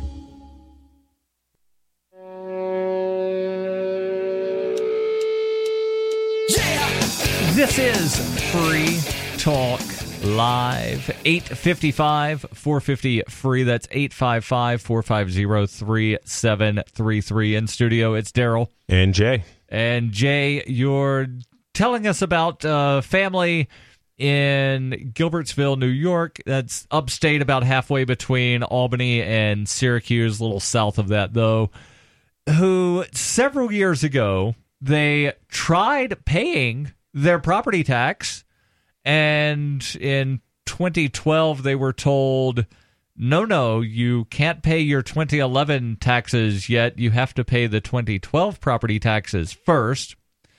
Then, so they paid that. The next year, they tried paying both the 2011 and the 2013 taxes, and were told, no, sorry, we began foreclosure proceedings on this property 6 months ago. That's what I gather from what I'm reading here. I haven't talked to these folks yet, but I have a friend in Palmer, Mass, right where I grew up, where I had my property tax issue formerly. They had owed like $9,000 in back property taxes. It was 2 years worth of taxes, and it was something like I don't know. The taxes were like $3,600 a year, and because of the fees and the interest, it was 2 years in arrears. It was like $9,300 or $9,400, and she had owed the previous or the current year's taxes also, which was on $3,600 on top of the $9,600. She went and I don't know if she borrowed money, but basically she had a cashier's check for the 90 whatever it was that was backed up, and the tax collector refused to take it. And so she called me up crying. They won't take the check. Will you come to town hall with me? I went to town hall with her, and I should have recorded it. I just didn't. And this was like 2 years ago. It was before I went to Colorado. And yeah, the tax, we're not taking it. And I said, she's making a presentment, and you're refusing it. And this basically means that, you know, she don't have to pay it now, as far as I'm concerned. I don't remember exactly how I worded it to the guy, something like that. What was their rationale for refusing the check? They wanted the additional $3,600 payment of the current year's taxes, which weren't part of this, what they call like a, tax collection or a, there was 2 years involved in this tax collection bill, and they wanted the current year's taxes, which she hadn't paid yet because they were due, they're due twice a year down there. Right. So this seems kind of like one of the thing. If you have, say, a credit card or certain loans, you've got to pay towards the interest before you can pay towards the balance. Sounds to me in Palmer they're saying, no, you've got to pay the next payment before you can pay the previous payment. Yeah. Basically, she was just trying to get caught up, and it took her probably 6 weeks to secure this money. If you don't have all of the money, we're not taking any of it. Oh, that was it. Yeah, she basically, they were jerks about it, and I think there's a huge incentive with these towns and with the law firms to put these properties into foreclosure. I'm sure if somebody really started digging into the money trail and figuring, because the amount of money that the lawyers make on this is absolutely insane. Like my house, they took it for $36,000 in taxes, and I believe the whole bill after the lawyers' fees and stuff was another $14,000 or $15,000 in lawyers' fees. Right, and then it wound up selling for nowhere near what they claimed you owed in taxes. Oh yeah, it sold for like $20,000. So let's get back into the story about the Force Farm. Yes, in New York, where again the family tried paying the 2011 taxes. County refused the money, said you've got to pay 2012 first. The next year they showed up, they had the money for 2011 and 2013, and they were told, nope, we started foreclosure proceedings about 6 months ago. And then in August of 2014, the house went up on the auction blocks. Now, here's the interesting part of the story, is that the county had previously stated on several occasions that it takes 4 consecutive years of back taxes in order to wind up having a foreclosure. Yeah, and in this case, it looks like they did it in 2 years. Less than that. Yeah. About 18 months, because June of 2012 to January of 2013 for 2011 taxes, that's about 18 months. So absolutely ridiculous.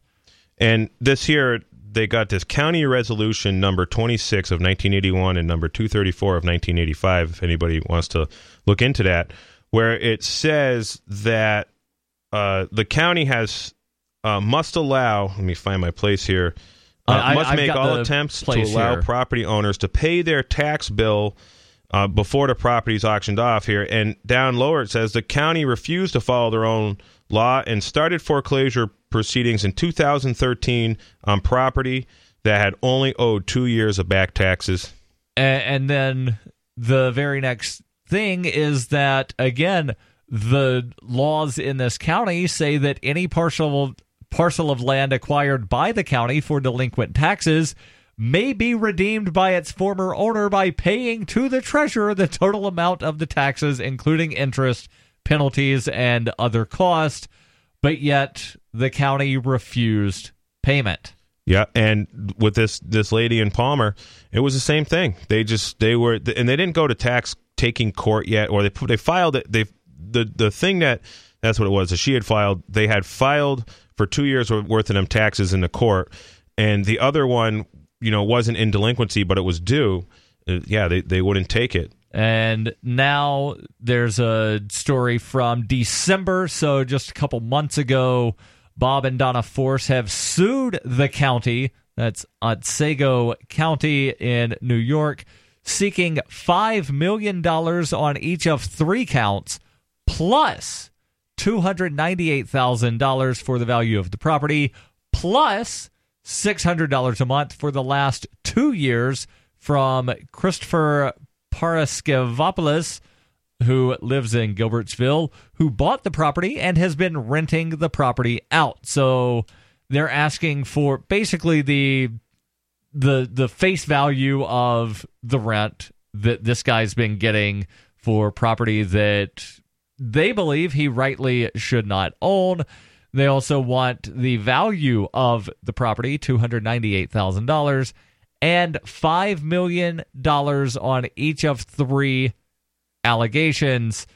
Now, I have a slight problem with this, not from the standpoint of, Bob and Donna Force should have had their property stolen. I don't believe that for one bit, but it's going to wind up being the taxpayers that wind up getting screwed if they win this $16-17 million lawsuit. Yeah, it'll be the bond company that'll actually pay out that money, and then the bond company will then increase the bond rating on the town, which will, cause the taxpayers some more money. The thing is it needs to hurt the taxpayers. They're feeding this parasite. They keep on, feeding this evil machine that is just consuming and producing nothing. And stop being taxpayers. I mean, that's really the solution of this. All these people who are all upset about Trump, all these liberals and Democrats that keep on, being upset about it, I tell them, stop, the protests are useless, the marches are useless, just stop paying taxes if you don't like what's going on. Right. And if enough of us stop paying taxes, if only a few of us stop paying taxes, it's not really effective. They're just going to make examples of us. Right. But when a lot of us stop paying taxes, they're going to have some serious effect. Right. But, I don't think that the guy who is basically, paying his taxes because he's scared should be punished when some bureaucrat winds up violating the bureaucratic rules and harming somebody. The bureaucrat should be held liable. The bureaucrat should have to pay the money out of their pocket. And yes, absolutely they should. And these guys are actually suing, I believe, the tax collector in his personal capacity. I had read in one of these things. The Force family has taken out a few ads in a couple local print newspapers there. And one of them, I thought it said something about suing the article from allotsego.com says, in addition to the county and the treasurer's office, the suit names the county board chair Kathy Clark and the treasurer Dan Crowell. So they're suing the office of the treasurer and the person who holds that position. And that's what I did in my federal lawsuit against the town of Palmer, but they were all given immunity. Yeah, and that's probably what's going to happen here as well, because, well, some politicians wrote down that you can't sue certain bureaucrats, and it is because we said it is. This is Free Talk Live, Hour 3, coming up next, 855 450 free. On Free Talk Live, we're bringing people to the ideas of liberty every day. From wrestling superstars like Glenn Jacobs. You guys really are having an impact, I believe. Like I said, a lot of where I am now is due to listening to Free Talk Live. You changed my mind on some very important issues years ago. To random people tuning in on the radio. I was kind of stuck in the left-right paradigm. I heard your show by chance on a Saturday night.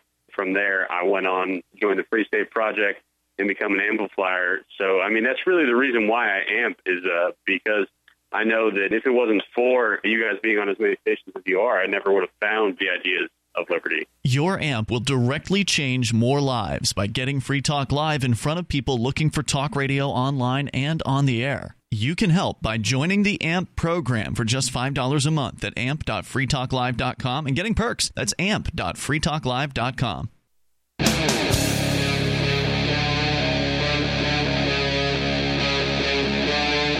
Free Talk Live.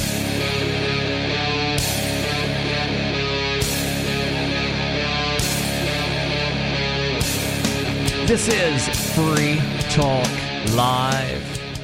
855 450 free. That's 855 450 3733. Kicking off our number 3 in studio, it's Daryl and Jay. And we've been discussing this family in New York, the Force family, and they had their property stolen from them a couple of years ago by the local county bureaucrats who basically refused to let them pay their taxes. You heard that correctly. The county refused to let the family pay their property taxes. Jay, you've got that story.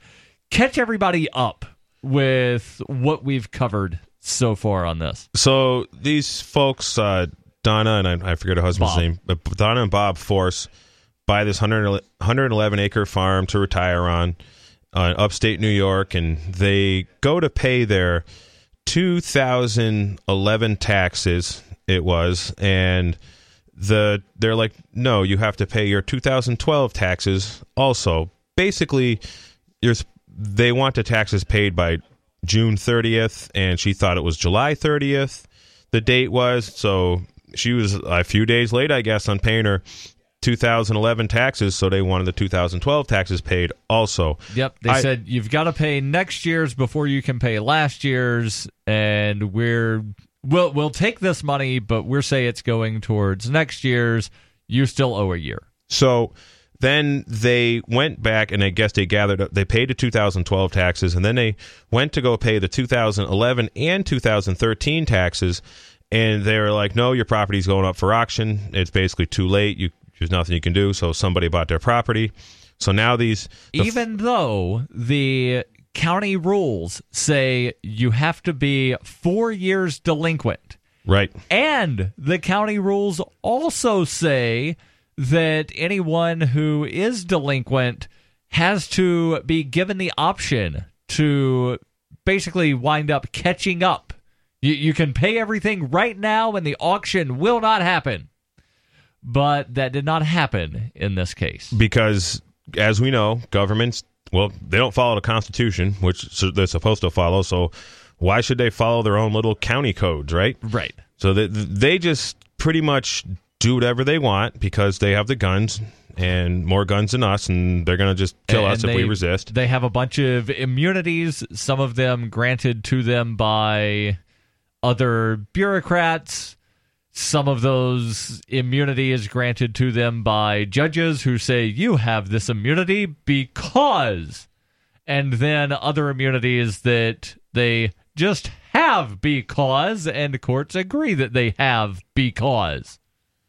So the forces have sued the county. They've sued the bureaucrats involved in the county, and they are suing them in their official capacity and their personal capacity. I did a very similar thing with my father's farm a few years ago, and it generally never goes anywhere. I'm going to pay very close attention to this because see if these guys do something that I didn't do and they get somewhere with it would be really cool.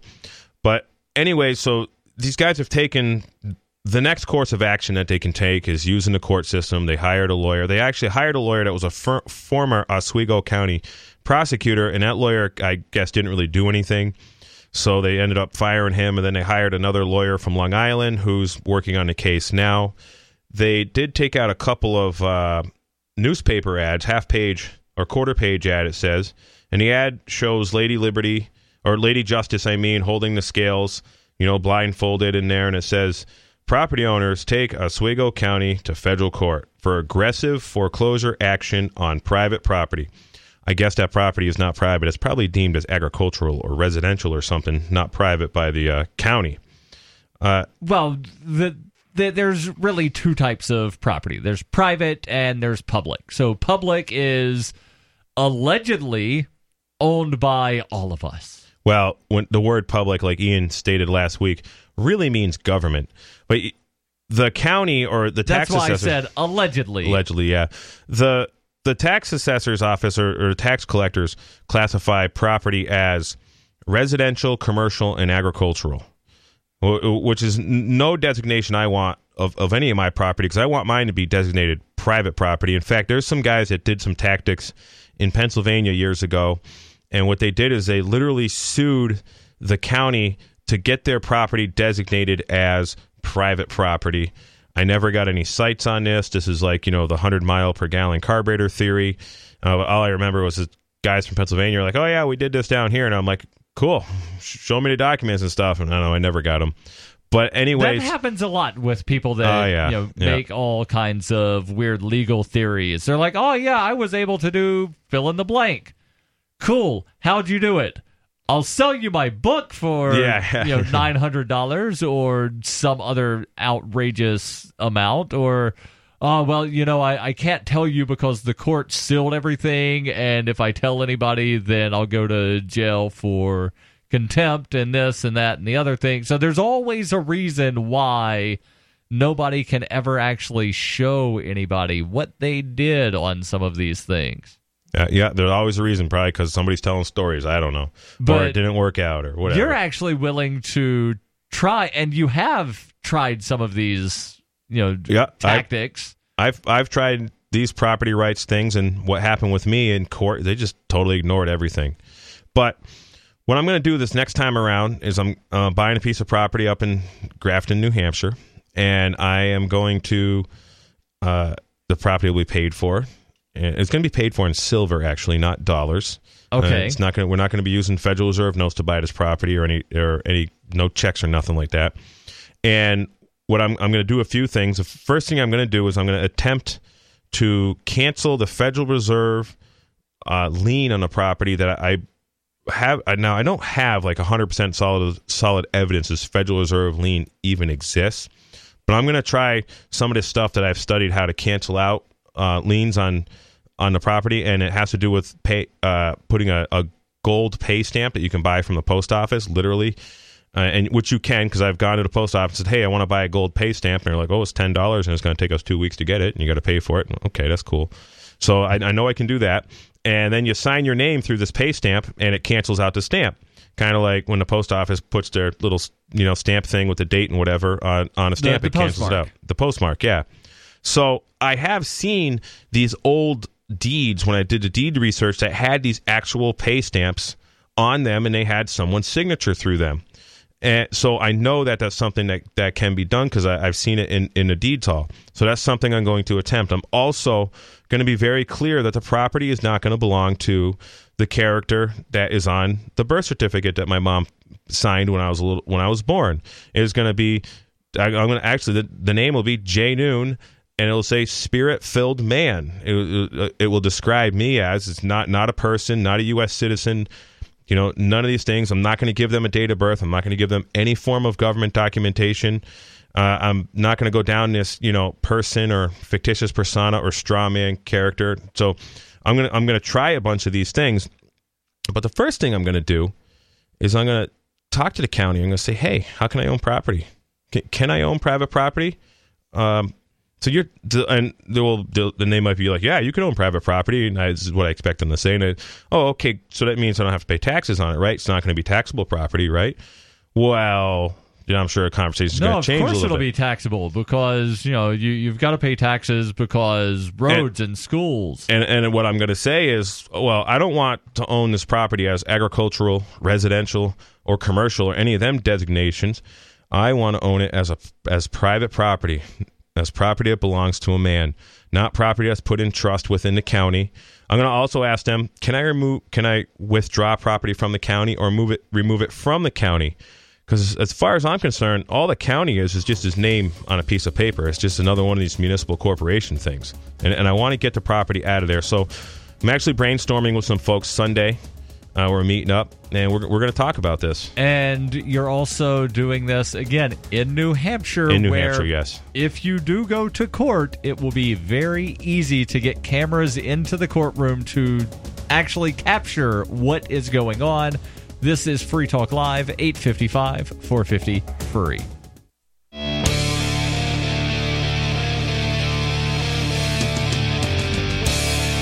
This is Free Talk Live. 855-450-FREE. That's 855-450-3733. In studio, it's Daryl. And Jay. And we'll go to the phones. We've got Timmy calling in from Arizona. Timmy, you're on Free Talk Live. Go ahead with your thoughts. It's Jimmy. Jay, I should like to take you up on an invite to come work with you. Yeah, that's what you said last week. Yeah, and I mean it. You have my phone number and you have my email address and my Skype contact.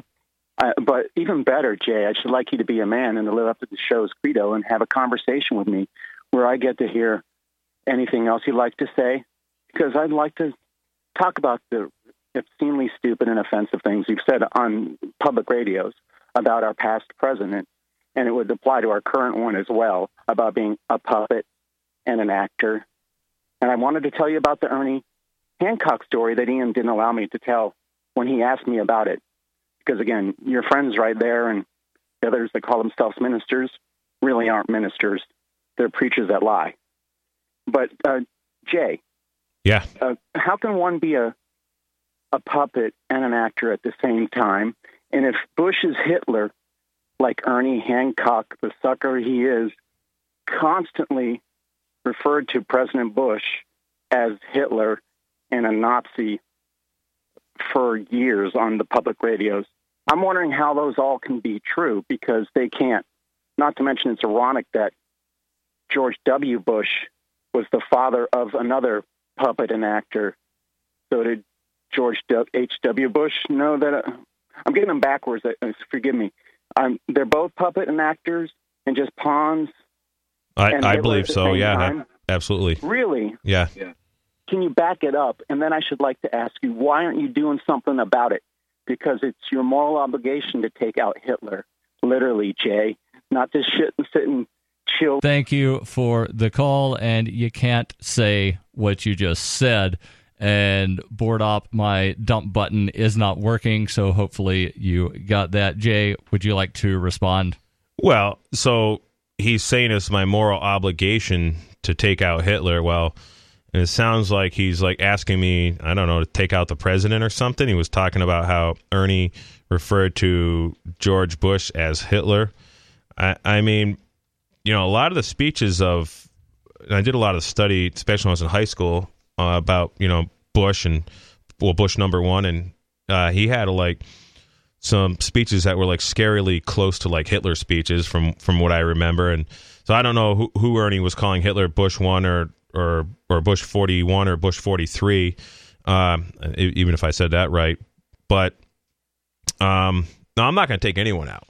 First off, if anything, I think what we're doing here is a pretty good thing. We're spreading the ideas of liberty, and I do believe that the presidents are essentially puppets. In fact, even if you want to go to the extreme, I heard on some radio show the other day, I don't remember whose show it was, but they were talking about that that basically, whoever in NSA or whatever is spying on everybody, they got all the dirt on every politician, and what these guys can actually do is literally take this information and they can just put it out there, feed it to the media, and the media, goes with it, and they basically, anybody who's in any form of high politics, literally the only reason they get there is because they have dirt on them and they're controllable, is what this guy was talking about. So do I have evidence of that? No, but that's definitely, a very valid theory as far as I'm concerned, because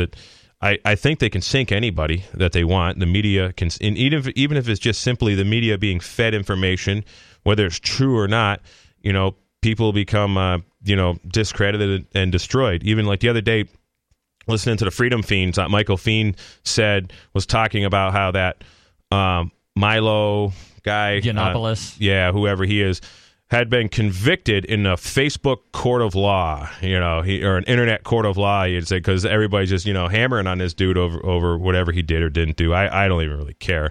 And I kind of find it pretty much irrelevant. I'd like to focus on this property tax thing and, teaching people, about and learning about how we can own property, how we can be free, spreading the ideas of freedom and the people in the freedom and liberty movement. What I like to do with them folks is, teach them about tolerance and love and, and basically just, to just get along with everybody around them. Because that's probably one of the biggest things in the libertarian movement. We see these little nitpicking and fighting going on a lot of time, amongst them. And it's let's get over that stuff and, work on our focus of freedom. Right. But there are some people that, and I've actually heard people say, I like to argue. Oh, yeah. So I'm a good debater. No, that doesn't make you a good debater. That just makes you somebody that likes to argue. And there are people who like to argue and fight.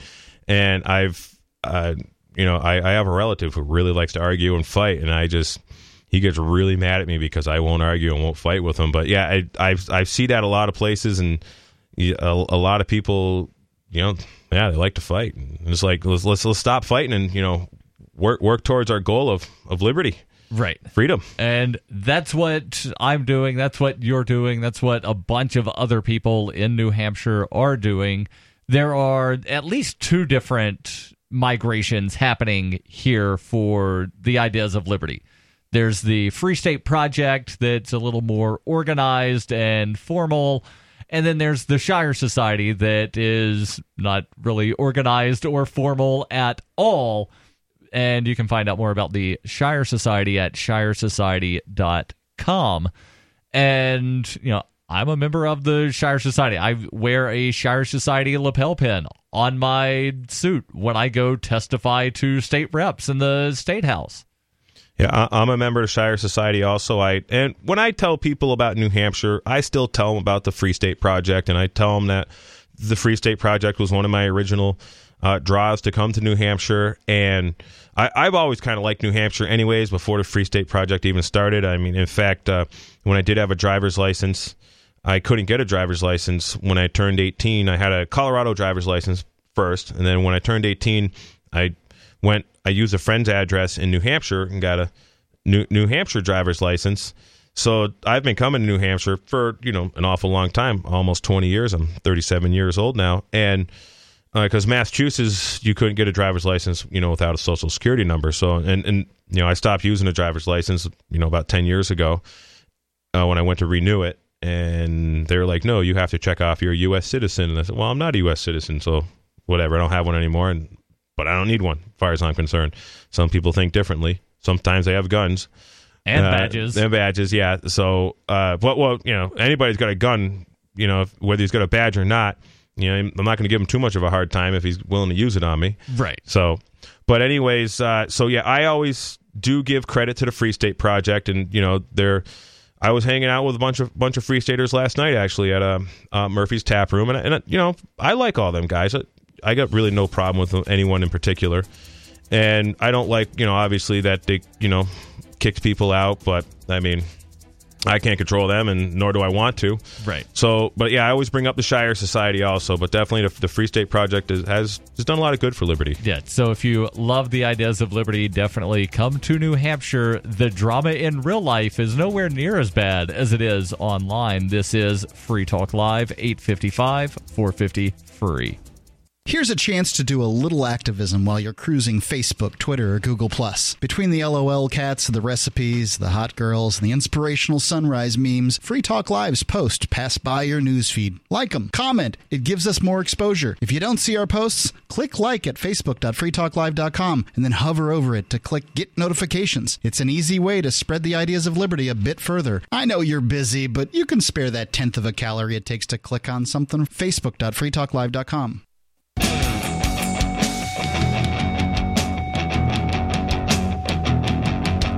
This is Free Talk Live, 855-450-FREE. That's 855-450-3733. In studio, it's Daryl. And Jay. And have you wanted to start your own website or blog, but you've not yet been able to put that idea into action?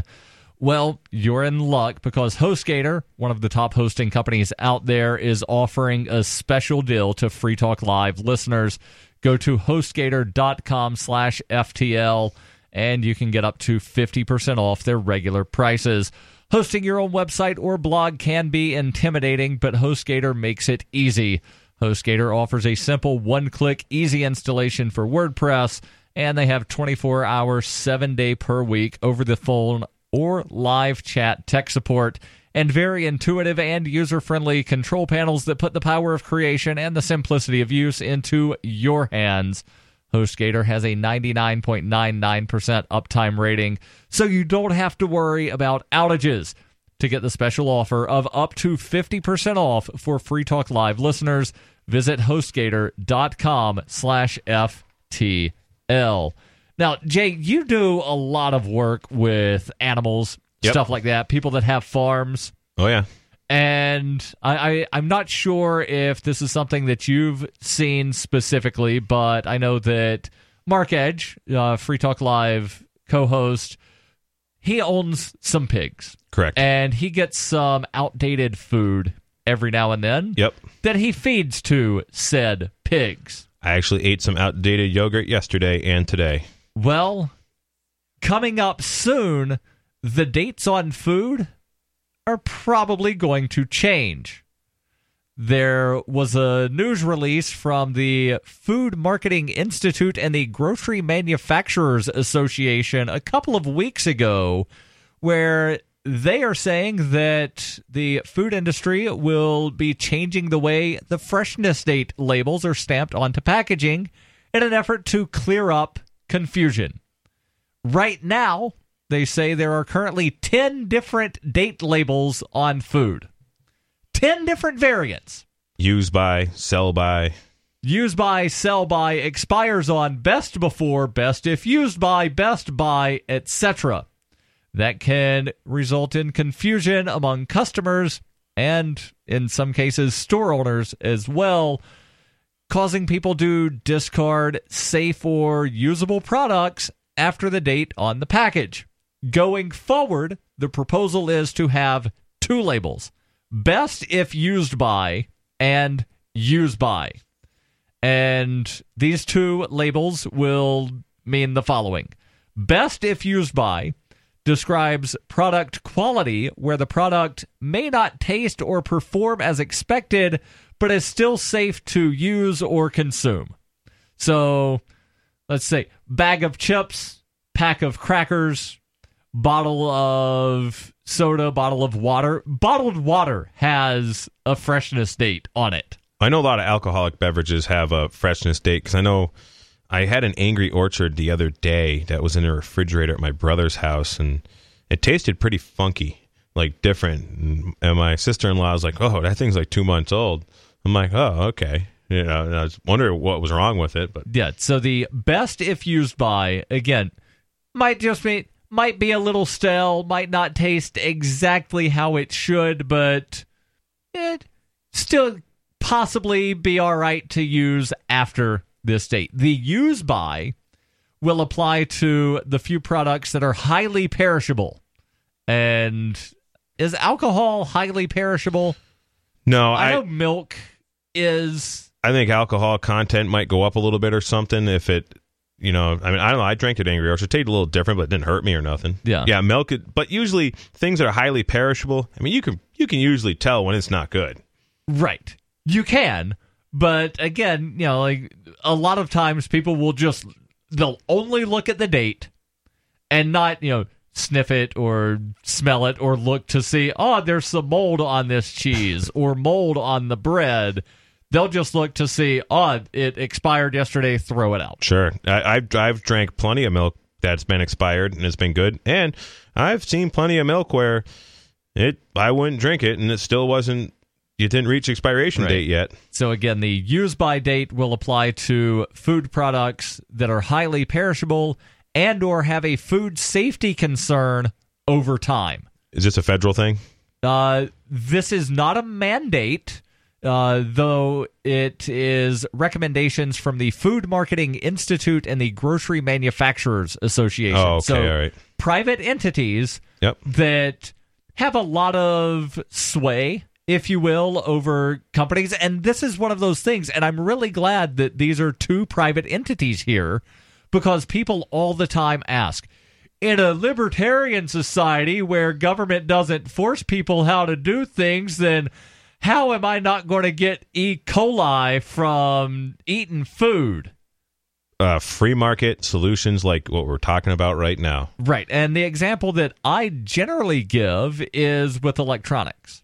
Of Underwriters Laboratory, there's no requirement that, you know, people that make electronics go get that UL certification. That's right. But almost every electronic that you find in Walmart, Target, Best Buy, any kind of, you know, store that's like a big box store, almost everything's going to have that UL certification if it's electronic. It's because these electronics manufacturers want bragging rights on, hey, our product's safe. Underwriters Laboratories said so. We got Check certified by, and I'll oftentimes look, and there's a bunch of little logos. Yep. And that UL is generally one of them, because people want to brag that we got certified as meeting these certain criteria. It's just like with the GMO labeling. When I was in Colorado, one of the big things We Are Change Colorado was doing was, want this, force them to label GMOs. Genetically modified organisms. And I still contend that that's an absolutely horrible term. Well, right. But my thing is I don't want government force anybody to do anything. Right. So I was kind of against this, and I created a little bit of friction with some of the folks there because I'm principled libertarian on things. I don't want government telling anybody to do anything. Right. So, but what I said to him was, hey, it's common sense. If a company, if a manufacturer makes a food or whatever, and it's non-GMO, they're going to tell you about it. They're going to brag about it because that's a selling point. Well, for a long time, the FDA was preventing people from putting that on their labels. And I had heard that at one time, too. But, yeah, this was wanting to mandate that it must be labeled GMO if it has any GMO food in it. But right. And one of the examples that I often hear is corn is almost always genetically modified. Oh, yeah. And, well, based on the definition of, you're modifying the genes, yes, corn would not exist if it weren't for selective breeding. But yet... That's hybrid. That's hybrid corn or hybridization. Right, but then people always or often say, well, that's not what I mean by GMO. I mean things that were modified in a lab. Then come up with a different term, especially if the example you're giving is corn, that exist because of crossbreeding. Right, selective breeding, hybridization. I've gotten into this talk with people about cattle and corn and everything, and personally, I don't really think the GMOs in the actual crops are really a big problem. The actual fact that they're genetically modified, I don't really think it's a big problem. The problem is that Monsanto claims to own the genetic makeup of the product, and if you wind up, even inadvertently, planting some of their seed, meaning, let's say your next door neighbor is just, tossing out some seeds that they bought from Monsanto and some of it blows onto your property, Monsanto will sue you. Sure. Well, actually, the way it works is they're not tossing around or wasting Monsanto seed. It's very expensive. They try not to get that, but we can explain after the break, actually, how this... Right, but there have been examples cases where people said, I never planted that. It blew over from the neighbor. We'll discuss coming up in moments and possibly time for you and your thoughts. 855-450-FREE. That's 855-450-3733. This is Free Talk Live.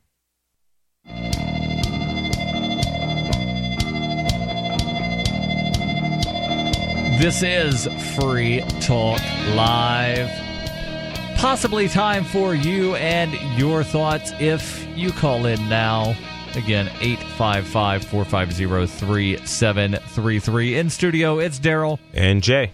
And we're talking about food safety, and that led us to a discussion about GMOs, genetically modified organisms.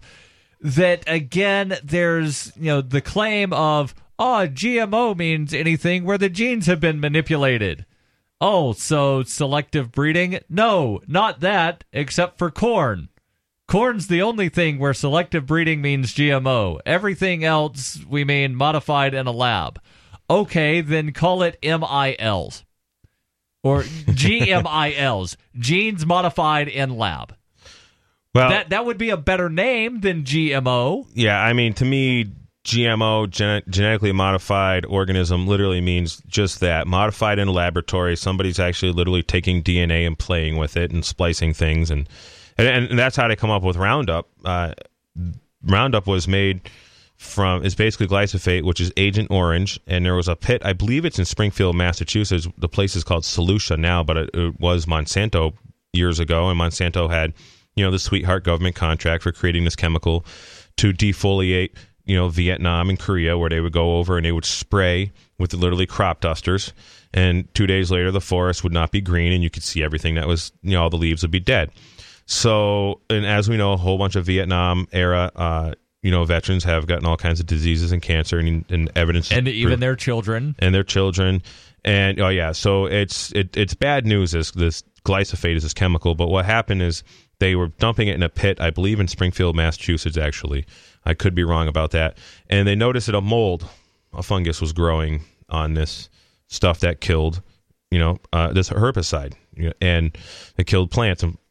And so what they did was they would take this mold, the gene from this mold, and they spliced it into corn, alfalfa, cottonseed, canola, and, a whole bunch of other just Roundup Ready long, grass you can buy now for your yard. So the fact that they did that, they mess with that, is I don't like that. I don't like that idea. Right. A lot of people call it Frankenfruit. But I don't really think that that's causing a lot of health issues. The fact that they spliced the genetics and put this, this trait from this mold into it, it probably could. I'm not a scientist, but all the studies that I've actually looked into on, the food that gave the genetically modified corn, for example, or soy that gave the rats extreme amounts of cancer or caused birth defects, was also that product, that corn, that grain was sprayed with Roundup. It was sprayed with the glyphosate. I think the problem is that they're spraying the Roundup on it. Now, I worked on a big commercial farm in Colorado for 2 years. A bag of what is called triple stack corn. Triple stack means that it's genetically modified to be, or it's modified to be drought resistant. That's one. It's Roundup ready, so you can kill the weeds and not the corn. That's two. And then it has a root worm property to it that kills the root worms when the root worms get into it. So, and actually, when you're pouring that corn into the seeder, you'll see that there's some of the corn's red and some of the corn's green. And what it is, it's got a clay around it. It has like a little fertilizer in it, and it helps it absorb water and helps the corn, germinate. Well, the ones that are a different color, there's like 2% of it is not genetically modified at all. So, for example, it's not genetically modified for like rootworm. So the rootworms will go to them actual corn, and they will actually get into that, but they won't get into the other corn. So that bag of corn, like last year, was like $380 a bag. To go buy what they call conventional corn, which is non-GMO, it's about $100 or $85 a bag to plant it. So a farmer's not going to use Roundup Ready corn unless he's going to spray Roundup. There has been no test done where the Roundup, where GMO corn or GMO seed has no Roundup on it. Let's go to the phones. We've got David calling in from San Francisco. David, you're on Free Talk Live. Go ahead with your thoughts. Yeah, howdy all. I used to manage a pear orchard out in Colorado, and listening to this has brought back some memories, especially about Roundup, as you're just talking. Roundup, you had to be certified by the extension agent to get Roundup, and then you had to be trained to be able to use it, and you had to prove that you had been trained before you could get it. I thought Roundup was something that I could go down to Home Depot and buy bottles of. Yeah, and so they've changed the formula, or they did. And do you remember how when the Exxon, not the Exxon Valdez, what was that? The big oil gusher. The Deep Horizon or Deepwater. Yeah. The thing back in 2010.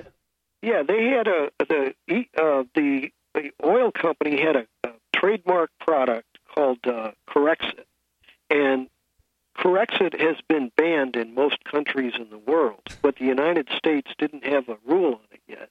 And Corexit was used, and the U.S. government put in a claim to know what it was, but they claimed that it was a trademark chemical, and they would never release it. That's probably one of the cheesiest things that Obama did, was to refuse to acknowledge that we couldn't know how they were poisoning us. If a chemical has been banned, even offshore of the UK, and that all of a sudden they're just gushing it into our Gulf of Mexico based on some trademark law, that we, the people, don't have the right to know what they dumped into the Gulf. They were saying crazy. The effects of the Corexit will be worse than the actual effects of just the oil being there. Sure. Yeah, it's like a mutative thing. I personally, I think what they're doing is they're just, the companies that had been hired to get rid of hazardous waste, they finally figured out a big scam like this where they could trick, a nation into poisoning itself. Yep, and I've heard that fluoride, at least the fluoride that is often put into drinking water, was some kind of waste from something. From petroleum manufacturer, I think. That aluminum refining. Somebody decided, hey, wait a second, we can make some money by selling this to government instead of paying people to dispose of this for us. There's a documentary about, I can't remember what it's called, but I watched a documentary a few years ago that basically explains the whole thing, and they go to this Australian aluminum manufacturing company, and they talk to people, and they're like, oh, what's this? And they're like, oh, it's a fluoride. It's a hazardous waste. And they load it in the trucks, and the trucks have these hazmat placards all over it. And then it goes literally like right to like some city water supply, and the guy's in like a full bodysuit, and he's dropping the thing down in like this thing that injects it into the water or something. Yeah. And my whole thing, and, there's the claim that fluoride, if applied to your teeth, helps add, strength or something. And I don't know if it does or not, but my question is, if it's supposed to be a topical application, why is it being put in water that people ingest? And secondarily, let's say even, ingesting it is good for you. Putting it in water you're medicating people without regulating the dose. And I don't think anybody, if somebody said, oh, well, an aspirin a day is good for certain things, so therefore we're just going to put random aspirin dispensaries around town to where anybody can take as many as they want, nobody would approve that. Everybody would say you're out of your mind. That's not safe. There's nobody regulating that dose. But yet, California got suckered a few years ago, probably over 10 years ago. There was a similar to the obtaining the previous chemical. This was also a byproduct of the gasoline manufacture, and they didn't know what to do with their growing stash of it, so they tricked the state of California into introducing it into like winter additive gasoline, and so they ended up being such a powerful chemical that it would sap all of the oxygen out of the ground, and it was just like ruining the water supply in sections of the state because it was like this sapping chemical, and then it wasn't bad enough that the state legislature had authorized them to put it into the gasoline. And imagine the lawsuits of the government taking part in a poison like that. But then the companies had the gall to demand 20 years future losses for not being able to get rid of this poison. Wow. David, thank you for the call. We're out of time for tonight, but we'll be back tomorrow and always online at freetalklive.com. This is Free Talk Live, and Acapulco after show number 2. We thought we were doing one with Paul Pui, but we also have another one with Danny Shine, who is with us here. And longtime listeners of the show may recall an interview that we did with you, Danny. I don't remember what year it was, but it might have been before we moved to New Hampshire, which could have been more than a decade ago. I'm not sure. It's been quite a long time. Danny, welcome back to Free Talk Live. Thank you. So you're here at Acapulco. We've never had the pleasure of meeting in real life before, but I've been a fan of your work on YouTube. For listeners who are unfamiliar, you years ago started to record videos in London, it seems like mostly, where you're on the streets with another guy and you've got a megaphone and you're letting them have it. You're letting the corporate overlords, the state overlords, basically all these people in positions of power over others, you're just letting them have it with really kind of lighthearted fare. You've got a serious message, but you're not delivering it in a very serious manner. You're having fun with it, and I think that's one of the things that attracted me to it the most. How has what you've done, changed over all these years? Because you're still at it. You've got a different YouTube channel now. It has changed names. It is now Social Experimentalist. Mm-hmm. So folks looking for it, your more recent stuff. Is the old stuff there too, or is that? Yeah, it's all there. Yeah, it's just a change of name. So have you changed your approach? Has sort of what you've been putting out there modified over the decade? It seems like you've been doing this. How long have you been at this? I've been at this for 8 years. It's my 8th year. So yeah, quite a long time. I'm not sure if I've changed the approach consciously. The first few, when I got into this, I did it with this guy Charlie Veach. Mm-hmm. We were only together for 3 months. After that, I made a decision which I'm very pleased with, which is to cut off contact with him. 3 months. It feels like it was so much longer. I know. It really was a short time. So I had no idea what he's doing, where he is, and I don't really want to know. But I carried on my own, and I just love it. It's so exciting and interesting.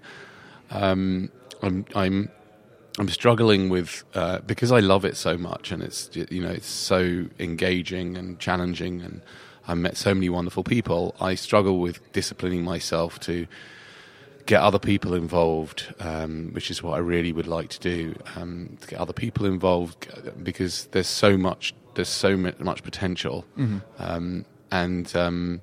And you touched on it in the introduction about the idea of kind of laughing at it all and poking fun at it. They hate it when you do that. Yeah.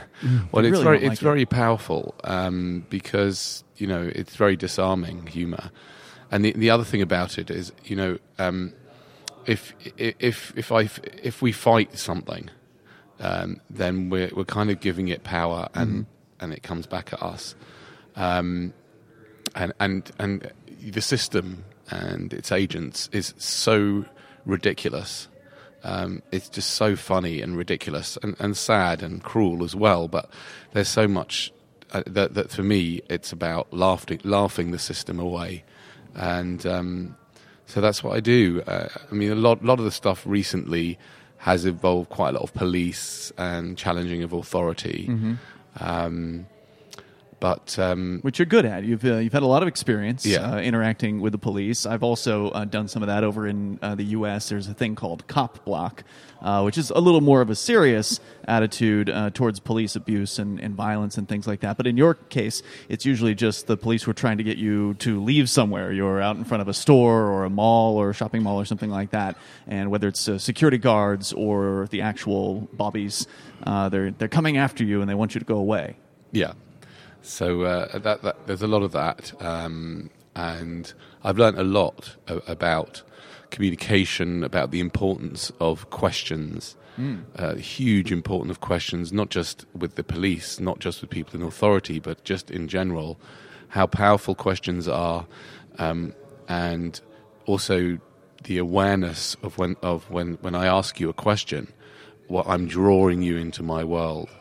And one of the techniques that I use, and even despite the many number of years I've been doing this, I still find it hard to remember to do this. But is just to use very brief meditations to count to 30, count to 60. In the middle of when you're performing? In the middle of performance, especially when a policeman comes up to me, I'll count to 30, and that's a fabulous technique because it, when a policeman comes to you and says to you, "So what are you doing here?" Yeah, they expect an immediate response, right? And I would think that would be really stunning to them to have to wait 30 seconds. Are you Are you locking eye contact with them while you're doing that? No, I'm closing my eyes. Okay. I'm closing my eyes, and there'll be some cute videos. There's one out there where I sort of this female police officer said, "Can't you just do 10 seconds?" Oh, this is every question. Well, after a question, I'd say I'm just going to, or usually at the beginning. So you're informing them that you're meditating. Yeah, you're giving them just going to count to 30. That's hilarious. That's what that is. And what happened at the end of that particular one is that she couldn't handle the silence. So there was a crowd of people there, and she said to the crowd of people, like, "Is there a problem here?" And they said, "No, we're just listening to this guy." And she said, "All right." And by the time I opened my eyes, she was gone. Wow, that's so powerful and it's very powerful, but not just in that situation. It's very powerful, and it's to do with your family, your friends. You don't have to say you're doing this. You can go to the toilet and literally just count to 30. Because when someone asks you a question, so if a policeman comes up to me and asks me, "So what are you doing here?" What they're coming with an assumption that somehow I should answer their question. They have, that they believe they have authority. They have authority, and that I should even engage with them. Whereas if some random person just came up to me and says, in an authoritative way, what right do you have to be here? I wouldn't take that seriously. Right. Well, they've got a badge and in your case, probably not guns, but sometimes. No, they very rarely have guns, but they've got the badges on, and in order to sort of break the spell. Because what they're doing is it's a form, I would describe as a form of witchcraft, the whole system, right? So what they're doing is by wearing all that uniform, that's part of we've all been programmed. So I can't, unless I create a break, I'm being drawn into their world, and I don't want to be. And you're playing by their rules. Yeah.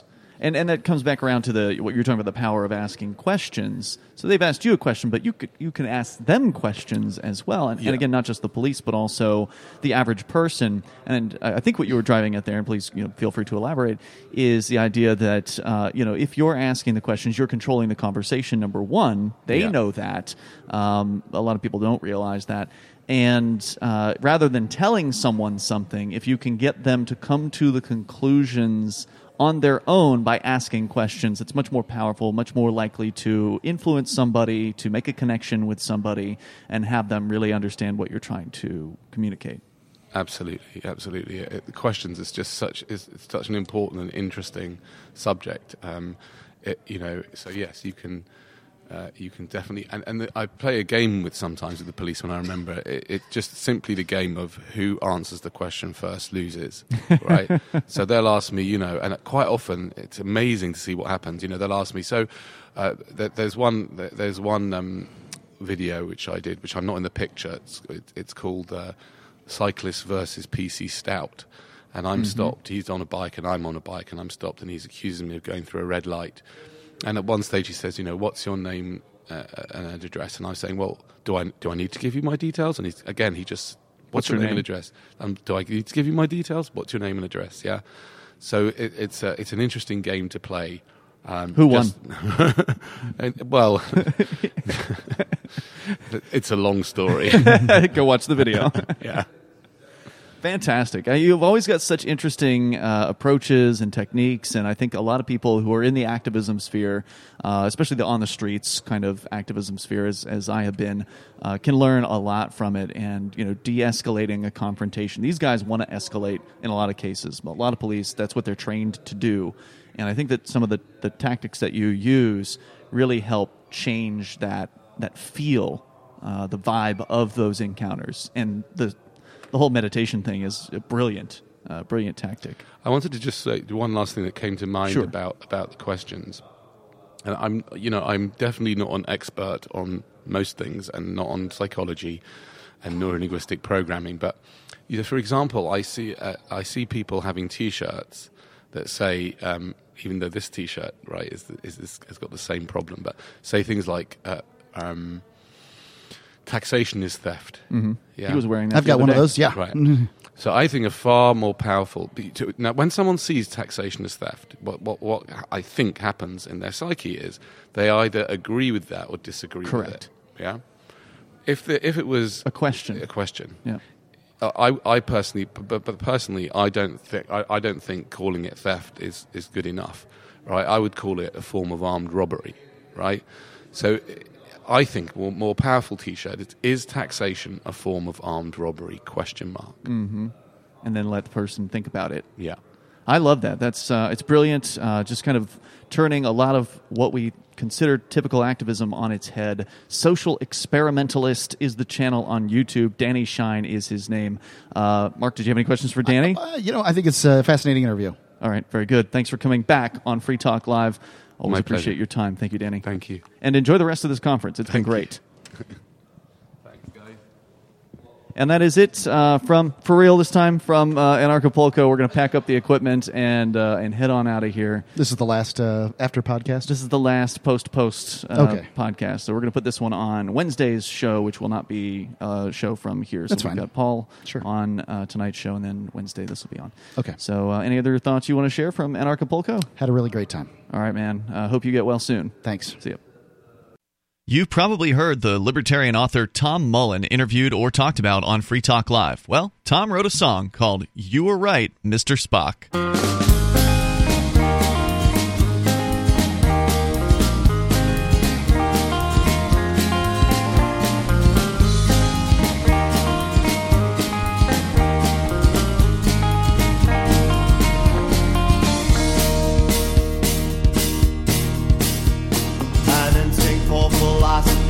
Among your noblest traits, an ability to gracefully engage any debate. It must be so frustrating when you ply your wisdom here, where whoever yells the loudest always gets the loudest cheer.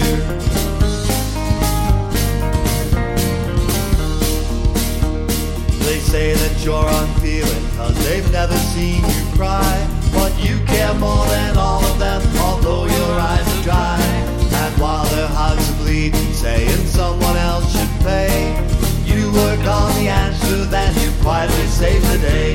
You were right, Mr. Spock, about everything you said. We humans just aren't logical, too crazy in the head. We abandon reason and emotion rules instead, and all we get is misery, liberty is dead.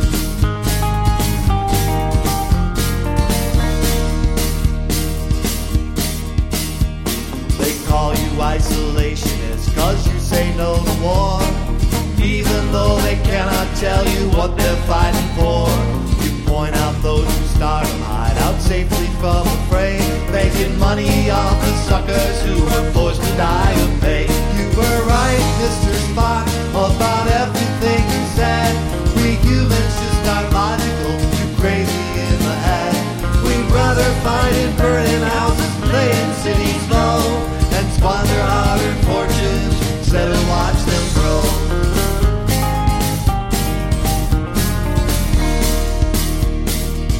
And do you ever feel like giving up? Do you ever wonder why? Cast your broom for the mindless swine. Sometimes it must be hard to try.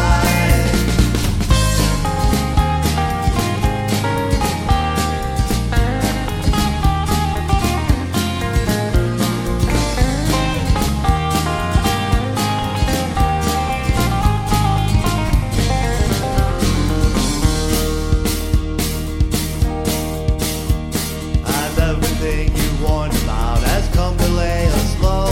It must be hard to not just smile and say I told you so. But will we ever listen? Will your logic have its day? Or will we stay on self-destruct no matter what you say? You were right, Mr. Spock, it's a fact we better face if we're ever gonna find a way to save this human race. But when it seems like every hope is sinking like a stone, remember that no matter what, you're really not alone. You were right, Mr. Spock. You were right, Mr. Spock. You were right, Mr. Spock. You were right, Mr. Spock.